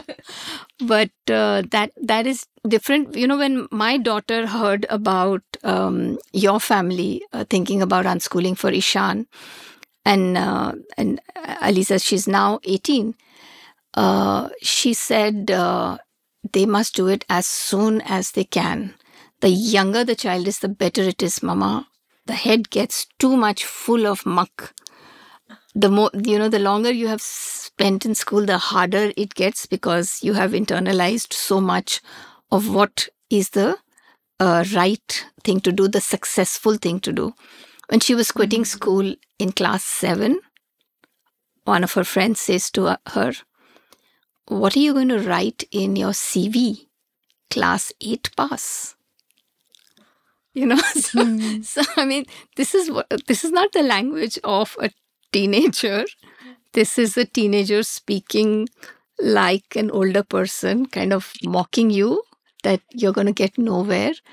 So you hear this, but is that person really the one you want to socialize with? Anyway, you're going to avoid her in school. And I wanted to also say something about, there will be gaps. Life is not designed for anybody to get everything all the time at the same time, right? So we are forced to choose a certain set of subjects. We have to let go of another, right? Cannot do football and music this year because it's your board year. You might be gifted in music and football, but now you have, I mean, how oppressive is it to live through those years, and how much of your mental health is impacted for years and years because of that choice you've made. But that is a socially sanctioned choice, so you must adhere to it. Now, if you make a choice where you get to do what you want to do, but you don't have access to your friends, then we'll feel sorry for you. Then we'll make you feel like you made the wrong choice. But that's, all you're doing is assume agency. That's literally what you're doing. So obviously, all the forces of patriarchy, capitalism, feudalism, every other structure, political and social, is going to question you and try to dissuade you, because you are defying a structure in which everybody has a certain role to play. And you're saying, I'm going to show you that I can live without having to do that. Not easy for the rest of the world to swallow. And so, a lot of well-meaning, not so well-meaning things will just sound like warnings and very alarmist messages. But really, I mean, when you get admission in the most prestigious place and you live through those years at the cost of your mental health, when you go through self-harm, suicidal ideation, I mean, we are living through a pandemic of mental health crisis. And every few months we'll read an article and forward it to each other because some American publication has written it, and think that it's happening to them and it's not happening to us. But it is. I mean, I teach in a university. Half my class is in therapy. The other half needs it more. Yeah. And this is not to say that, that there's something wrong with them. This is to say that we are all kind of choosing, to kind of go through something in an unthinking way that is just not working for us. I think that's what, when I spoke to a partner, she said that people don't realize that the whole concept of schooling came about like just about 200 years ago. And before that, there was no concept of this formalized schooling. You would usually, work on your trade. And so we've been thinking about this for a few months. And for the better part of this year, I've been sort of mulling over it. I took Ishan to Bombay with me just to meet interesting people who had a take. And this is through Amit. So Amit is like, let me get him to meet all these amazing people. So Amit got, Ajay Shah and India's best poker player and the last disciple of Annapurna Devi and, a few absolutely incredible individuals in this room, all talking to Ishan.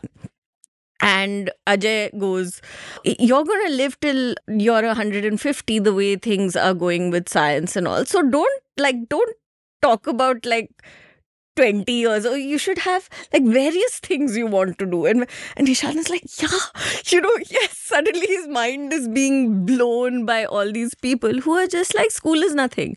And every overachiever in that room who's absolutely incredible and at the forefront of each of their disciplines just said that school means nothing, and school is just the real school is just following your passion.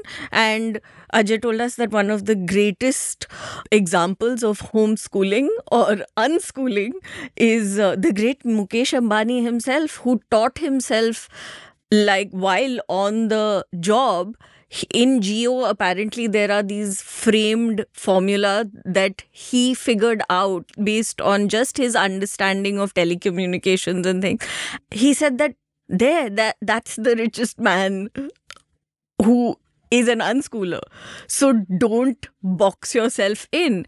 And then, when Ishan heard all of those stories, he was like, why? He got back and he's like, I'm not going to school anymore. And that's all it took. It took real world people saying that school was just nothing to us. School was something you had to get through. You just had to get through. And even college for many people was something you got through, and then... Yeah, and then you took the gap year and found yourself. Yeah.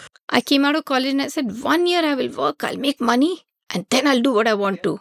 Of course, it took longer than 1 year. I hadn't done my maths properly. But a good 10 years. But The but math didn't happen. So I've been listening to both of you about homeschooling, unschooling. I have my little own experience around that. And I'm thinking some of us have the intent, but don't believe we have the choice. Because I heard the word choice really come in, where we can choose curriculum, we can choose maybe, a certain kind of unlearning. We can choose a community in a village. I don't know if I have that agency. I don't know if I can create that choice, because sometimes I don't have, say, I can't get up and pack my house and go to a space which will provide that. Or what if I don't have the choice of... What if I'm a really quiet, reserved person and I can't go talk to, say, somebody and say, can my kid have 10 other people to chat with? I'm thinking of so many ways in which our agency gets disrupted, or our agency is not experienced at all or supported. We might have the intent but not the choice. What do we do then? Any thoughts on Yeah, that? I have thousands of thoughts. Thank God. You know, we are going to be very protective and very kind and very capacious about how we understand agency. You know, it doesn't only mean that you have the ability to chuck everything in your life and start all over again. And if you don't have that, then you don't have agency. It means wherever you are stuck, and we will be stuck. We are all stuck somewhere or the other. You know, there's a lot of things where some of us are. When you are stuck, then what are the choices you exercise? So if my child did not want to quit school, or if I could not choose school, if we had to, then what were we doing? You know, how were we redefining? Were we negotiating with the whole concept of you're not doing well if you get bad marks?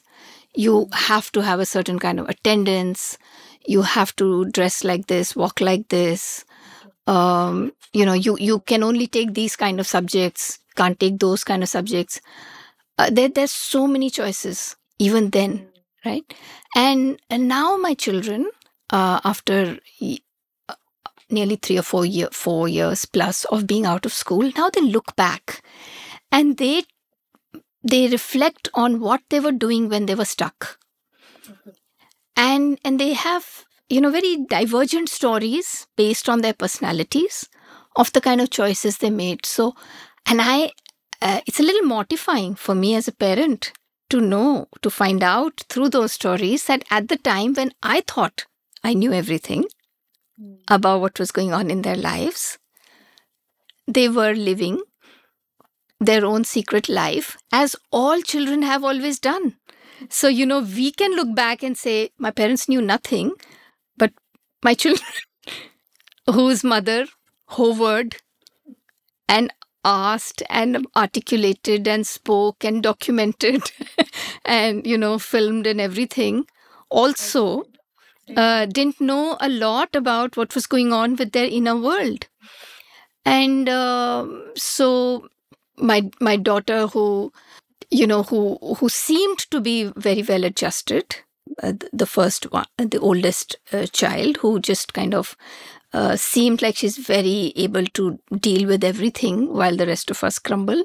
She shares about how she tackled bullying, how she tackled misogyny in her class, what she did when she got left behind in maths and felt like she was never going to catch up. How did she deal with, how come she was so good at Hindi when she didn't really like writing Hindi? And so, you know, children are always stuck. And we will be, you know, it's only in these very privileged middle years of adulthood that we have this kind of mythical sense of power, that we can do anything and I'm still not doing it, so I'm failing. But you know, in every other way, there will be so many inabilities and disabilities, and the power of your imagination is something that will always come to rescue you. And your constant questioning of what is seen as good, right, the only way to do things. So you know, a lot of people are say continuing with school, but being okay with the 40%. You just have to pass. And you know, I'm going to, like Tom Sawyer, I'm going to wear that as a badge of honor. कि हमारे यहाँ तो ऐसे ही होता है. So, you know, there are people who they won't technically be unschoolers, but, you know, I know this young child called Indy, and she basically just went through school and exams, but horses is her love. And she's, you know, trained to be an equestrian jockey, and school khatam, move on. And her entire sense of joy, happiness, confidence and so much social, ability to be okay with herself in a social space comes from the fact that she and her parent have given her, have recognized that she has a deep connection with a particular sport and a particular animal, and that must be nurtured at the right time. So it has taken negotiating with the school. It has taken explaining things to everybody. So I feel that we need to look at it constantly, because you can be an unschooler and then get trapped again into, if I don't become Mukesh Ambani, then I've still failed.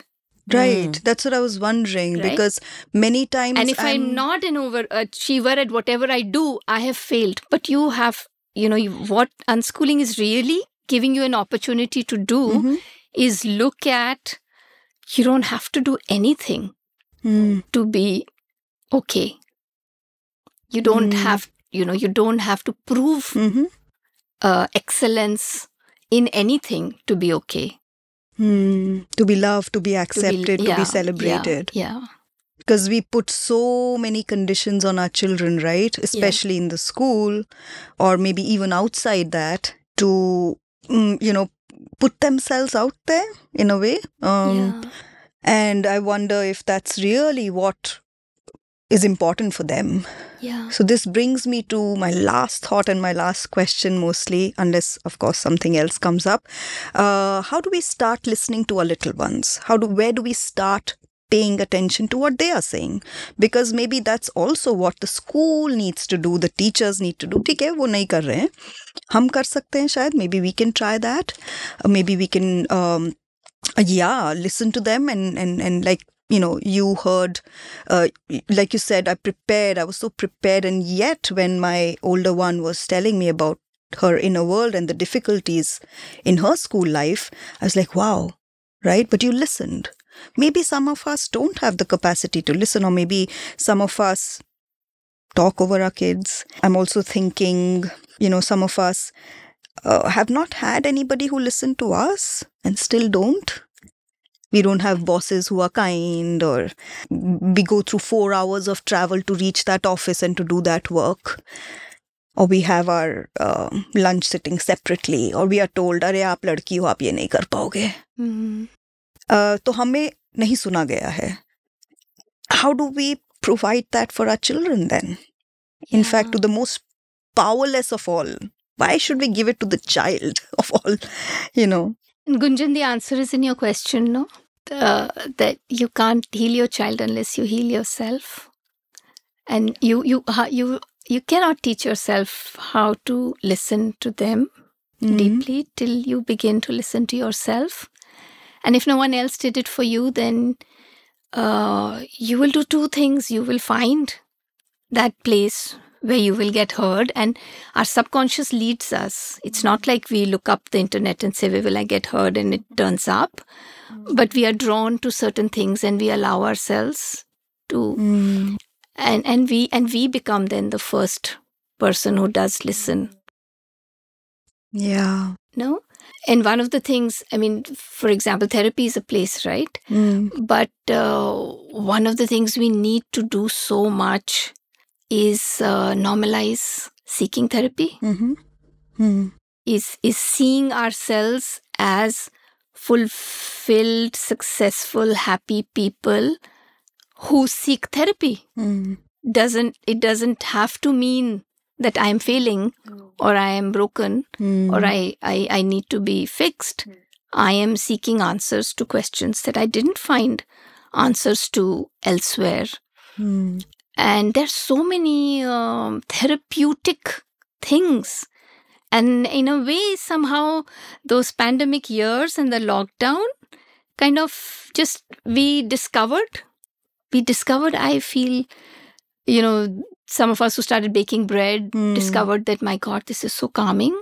And then we never stopped. Or we stopped, but if we remind ourselves, we might start again. Some of us began to write. We began to make music. So, yeah. And there's so much healing that art offers. But the notion of art that schooling and workplaces give us is that if it's not good enough to go into a gallery, it's not worth doing. If your film won't win an award, don't make it. You're wasting your time.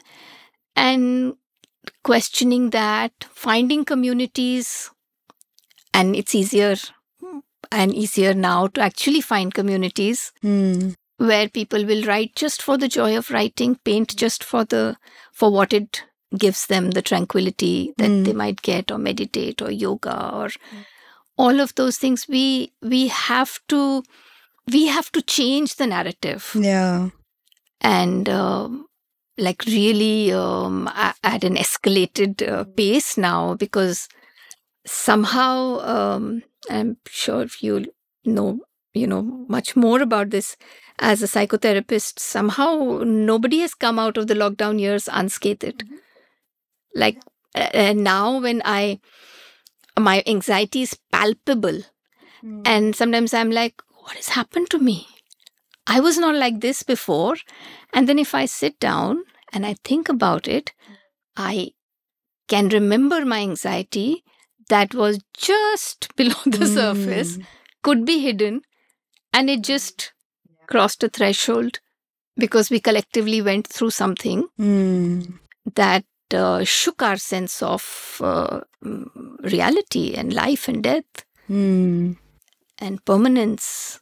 And so all the more we need to be more focused on everything that is therapeutic. And all the solutions are somehow within us, within our communities, within connections like the ones we are forming when we are recording this. That makes a lot of sense and also gives us hope to kind of just start from where we are, maybe. Yeah. Like, I'm okay with my kids taking every Friday off just so I can have a long weekend. I work on weekends mostly. And so if they're at home on Friday, then maybe I can hang a little bit with them. Of course, there are some spaces where I'm finding it very hard to say, हम ऐसे ही करते हैं. क्योंकि मुझे जवाब मिलता है many times, तो आपको ऐसे नहीं करना चाहिए. You should do it the way it's meant to be done. Like, I'm okay with reaching school gate late every day. Pretty much every day I'm rushing there. And I get that look like, आपको तो ऐसा नहीं करना चाहिए. You should know. I'm figuring out, I'm building on a language where I'll say, well, that's how it is for us. It's difficult for us in the morning.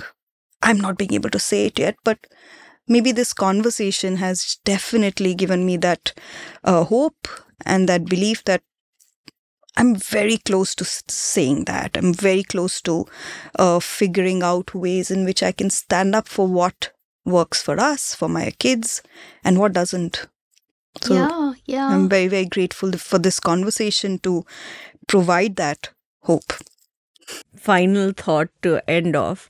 We've spoken a lot about therapy and having spaces that are safe and creating those spaces for our kids. And I remember you saying that it's a very privileged mindset to have this thing of healing and therapy. And like, I was told that, you would send a 9-year-old to therapy. And then I realized that, yes, it is coming from a very privileged space. And as a writer who has found the therapeutic side to journaling and memoirs and just writing those everyday mundane things to actually have at the end of it 2 absolutely beautiful books that may not have come about as I've got a book deal and so I'm writing this book, but it came from just your form of therapy at that time. Maybe we could put that seed in a parent's mind to say that have your kids journal and just write about those hard feelings or, just the everyday nitty-gritties of your day. And if you can make that into, because that's something so many people that I've met recently are all saying, just journal, just journal, write down whatever you see, whatever. And how could like a parent start that for a child? Because somehow people get scared of art, like painting. Hum nahi kar sakte. But somehow writing, I feel like, is a more democratic form of My son would art. not say that. No? No. He's going to say, Yeah. "Main to nahi karunga. I don't want to write." And he doesn't want to write. So I'm thinking of so many kids while you're saying that, thinking, really? Because I have a complete resistance to journaling now. I did it so much, like throughout. Every therapist would tell me just journal. And I got sort of tired of it, and a lot of people who I meet now say I can't do dear diary situation. So journaling now can look very different, like a Right, scrapbook, right? Like Yeah, you're saying, where do we absolutely. start? Where do we It start? doesn't always have to be writing. That's what I think. What do you Absolutely. say? Yeah. And I mean, I also had that thought when you said writing is more democratic. For most people, it's like, I can't write. Yeah. I can't write. But you give them a coloring book and they have gone into one blissful Oh, it could thing. be taking photographs. It could Yeah, really be yeah. any It form could be anything, of it. making yeah, videos. now. Yeah, Yeah. taking videos now. Yeah. And anything that engages you, growing plants, looking at your money plant ki roots in the light every day, anything. For me, it's feeding cats. I mean, that's my journaling. I'm not journaling at this time, but morning and evening I'm feeding my cats, and I feel the same kind of physical release in my body as I hear them go chomp chomp chomp chomp chomp happily, and then that is really. And I wanted to add two things. One, because it just came to me, I feel that that's an expression of agency. I may be in a moment where I'm not being able to reach out to my child, or I've had a conversation with my husband that is making both of us feel not good, or I've come back from work, or I'm not being able to focus on whatever it is I need to do, or there are guests at home and they're speaking loudly. And I'll go out into the corridor outside my house where there are 8 cats, and I will feed them. And it's my meditation, my yoga, my journaling. Everything has happened in that moment. I have stepped out of a situation in which I am feeling overwhelmed, and I have allowed my system to calm down. And it can really look very different, but I had to teach myself, I had to give myself the permission for that, because I grew up without the permission to love animals. As it was wrong, it was a corruption of your time, and to spend money on animals, morally wrong on every ground, and so the parental voice saying you're wasting money, and the activist voice saying people are dying and you're wasting money on cats. And the cat community saying you are feeding them but you're not neutering them. So judgment will come from everywhere, but it's me saying I can do this. It works for them, it works for me, and I will do this. Okay. And letting my husband take his time to realize this is fixing her brain, it's good for me. I'm not going to interfere. Yeah. I'm going to let it happen. And it doesn't happen overnight. It does take time. I literally began to take on work assignments so that I could feed the cats because I needed the money. So, and it sounds like such a weird thing to say. I took on an extra film this year so I could, Super Tales has an account with me that goes into 6 digits. Wow. That's it's so important to know. Yeah, Thank you for sharing that. Because it's not something that any kind of socializing gave me permission for most of us, I would imagine. Yeah. And I wanted to add something just to that little anecdote about being late at school. So many of us are late. And, we can say, oh, my ADHD. Oh, I have no discipline. It's because of you. I'm always on time, except when I have to go out with my spouse. So therefore, they're the problem. There's so many ways. But you also kind of look at, so what if I'm late? No? Which is exactly what you're saying. You're on the verge of being able to say, I'm okay. I will not let you shame me, and I will not shame myself. I was late for this podcast today. And I forgave myself instantly. I mean, I'm not a saint and I don't do this every day, but I trust Priya, and I felt safe that I can say the truth to her. I don't have to cover it up. And when in my family, in my own experience, when we made it okay to be late, we found out that we are rarely late. It's the anxiety that, and the kind of, and the fear that you will be judged by each other. You always, tum uth jana, nahi to dekhna, last time tumne kya kiya tha. And now we're like, it doesn't matter whether we leave at 7 or 9.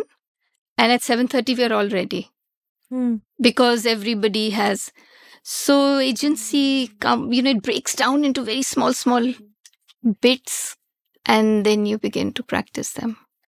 Very interestingly, in my last episode, my last recording, I asked Somini, who's a therapist who works with autistic children, I said that what does support to parents with children on the spectrum look like? And she said, it's just showing up. I think that just goes on to all our lives and everything that we do. If you show that intentionality and you show that you want to be doing this and you want to, whether it's with your kids or your work or your friends, it's just that thing of showing up. Even if you're late, as long as you've shown up, that's what's most important. And I think whether it's us showing up for our kids or it's showing up as women to support other women, to support our partners when they need it, it's just about showing up and creating those communities of people who want to be there. And showing up for ourselves. And for ourselves. I think very, very importantly so, because otherwise we invalidate what we go through. If it becomes only about in our willingness or unwillingness to do something, it can be like, everything will be okay if you do this. But many times everything or many things are not okay even when we are doing everything fine. Like you shared about your daughter, like you kind of documented, did everything right. But yet she had an experience which was defining for her, and also created like an opportunity for, what do I do from here? I am learning to accept more and more of that breakdown and that meltdown and that things not working out, and seeing them as opportunities rather than as failures. Because many times when we put that sense of, if only I would, then this will happen. But many, many times agency is also really about recognizing where your limit is. कहाँ पर आपको उससे ज़्यादा दूसरे चीज़ों का ज़रूरत होगा. Other people need to join in. The school, the systems need to change. Without that, I think it could still be very short-lived, that showing up. I think I need to make this clear that it is not about just personal willingness, intent only. It is also about the collective, the bigger change, the more people that come into the movement of asking schools, why are we still teaching like that? Why are teachers still underpaid? Why are they not being able to utilize their own capacities for doing what they want to do? So I would like to not just settle with things that I personally can do, but I would also still like to keep questioning all the others who are around me, the people or the systems rather, that still continue to oppress. I would still like to hold them accountable. Yeah, and that's very much integral to unschooling. Because you are asking questions. Yeah. In fact, I would imagine so. That would be the basis, let's unlearn this, or let's, even ask these questions. Let us show by example that there is a different way to do things. And unschoolers are most successful. So many of them are finding that their livelihood as educationists. Schools are inviting them I mean, I'm an unschooling parent teaching in a university, taking all the principles of unschooling in our family into my classroom. Gaurav is trained to be an engineer, but he's teaching sound. You're trained to be a filmmaker, but you're, doing this podcast about different themes. And in a way, we are practicing unschooling. We are saying, we can choose to do what we want, and we will bring our value system into that work.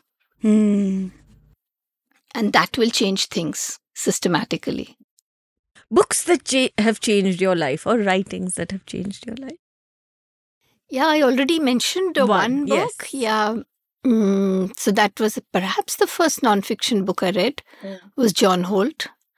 How Children Learn, How Children Fail really stayed with me. And I'm like, I'm 16 years old at that time.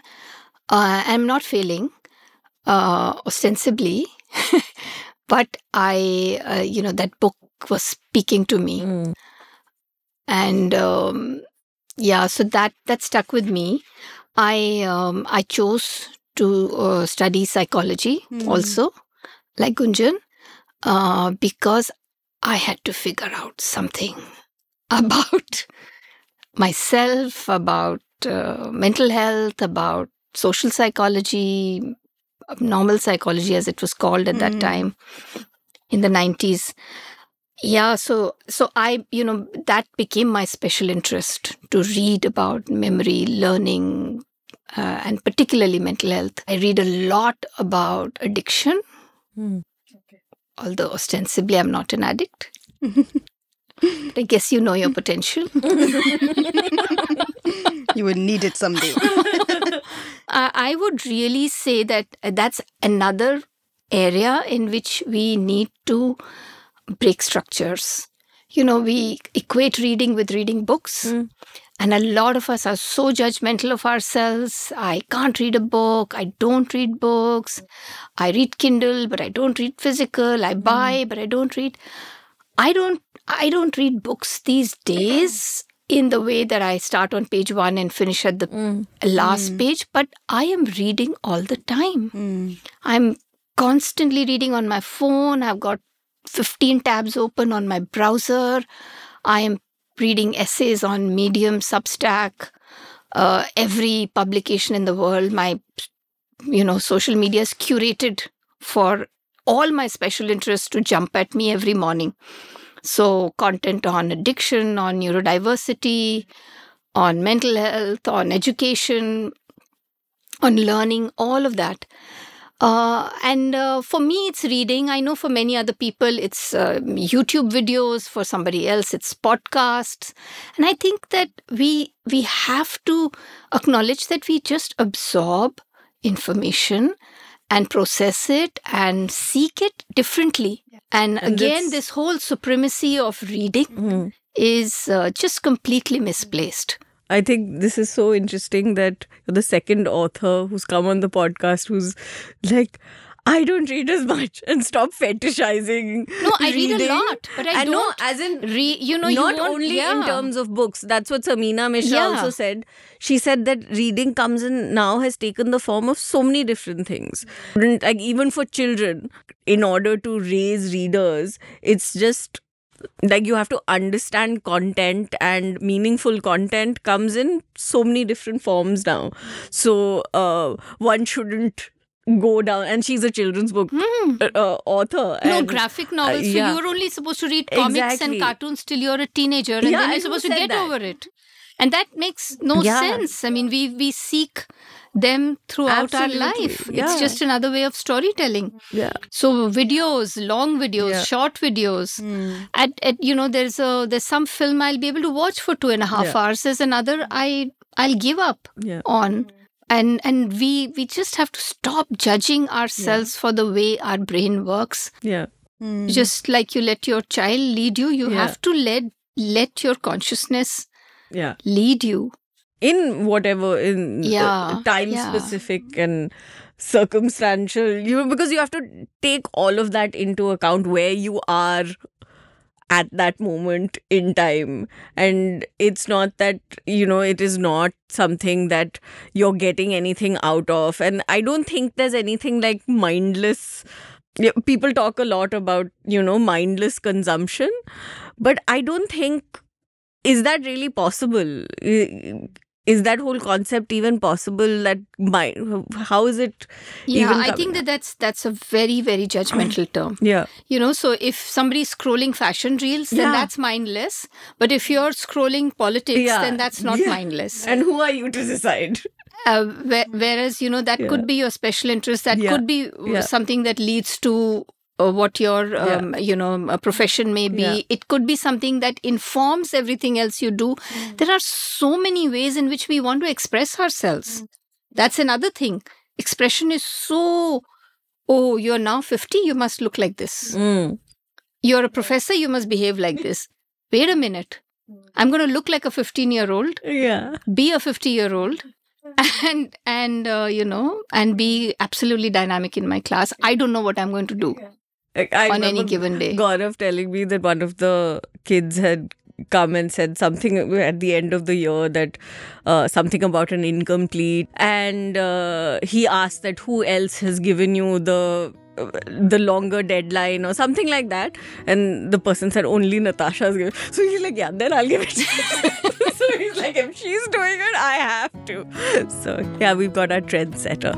Thank you so much. We've had so much fun. Thank you. It's been so much fun. If you have stories that you'd like to share or conversations that you'd like to start, reach out to us. We're on Instagram at Mommy Mixtape. That's MOMMY MIXTAPE.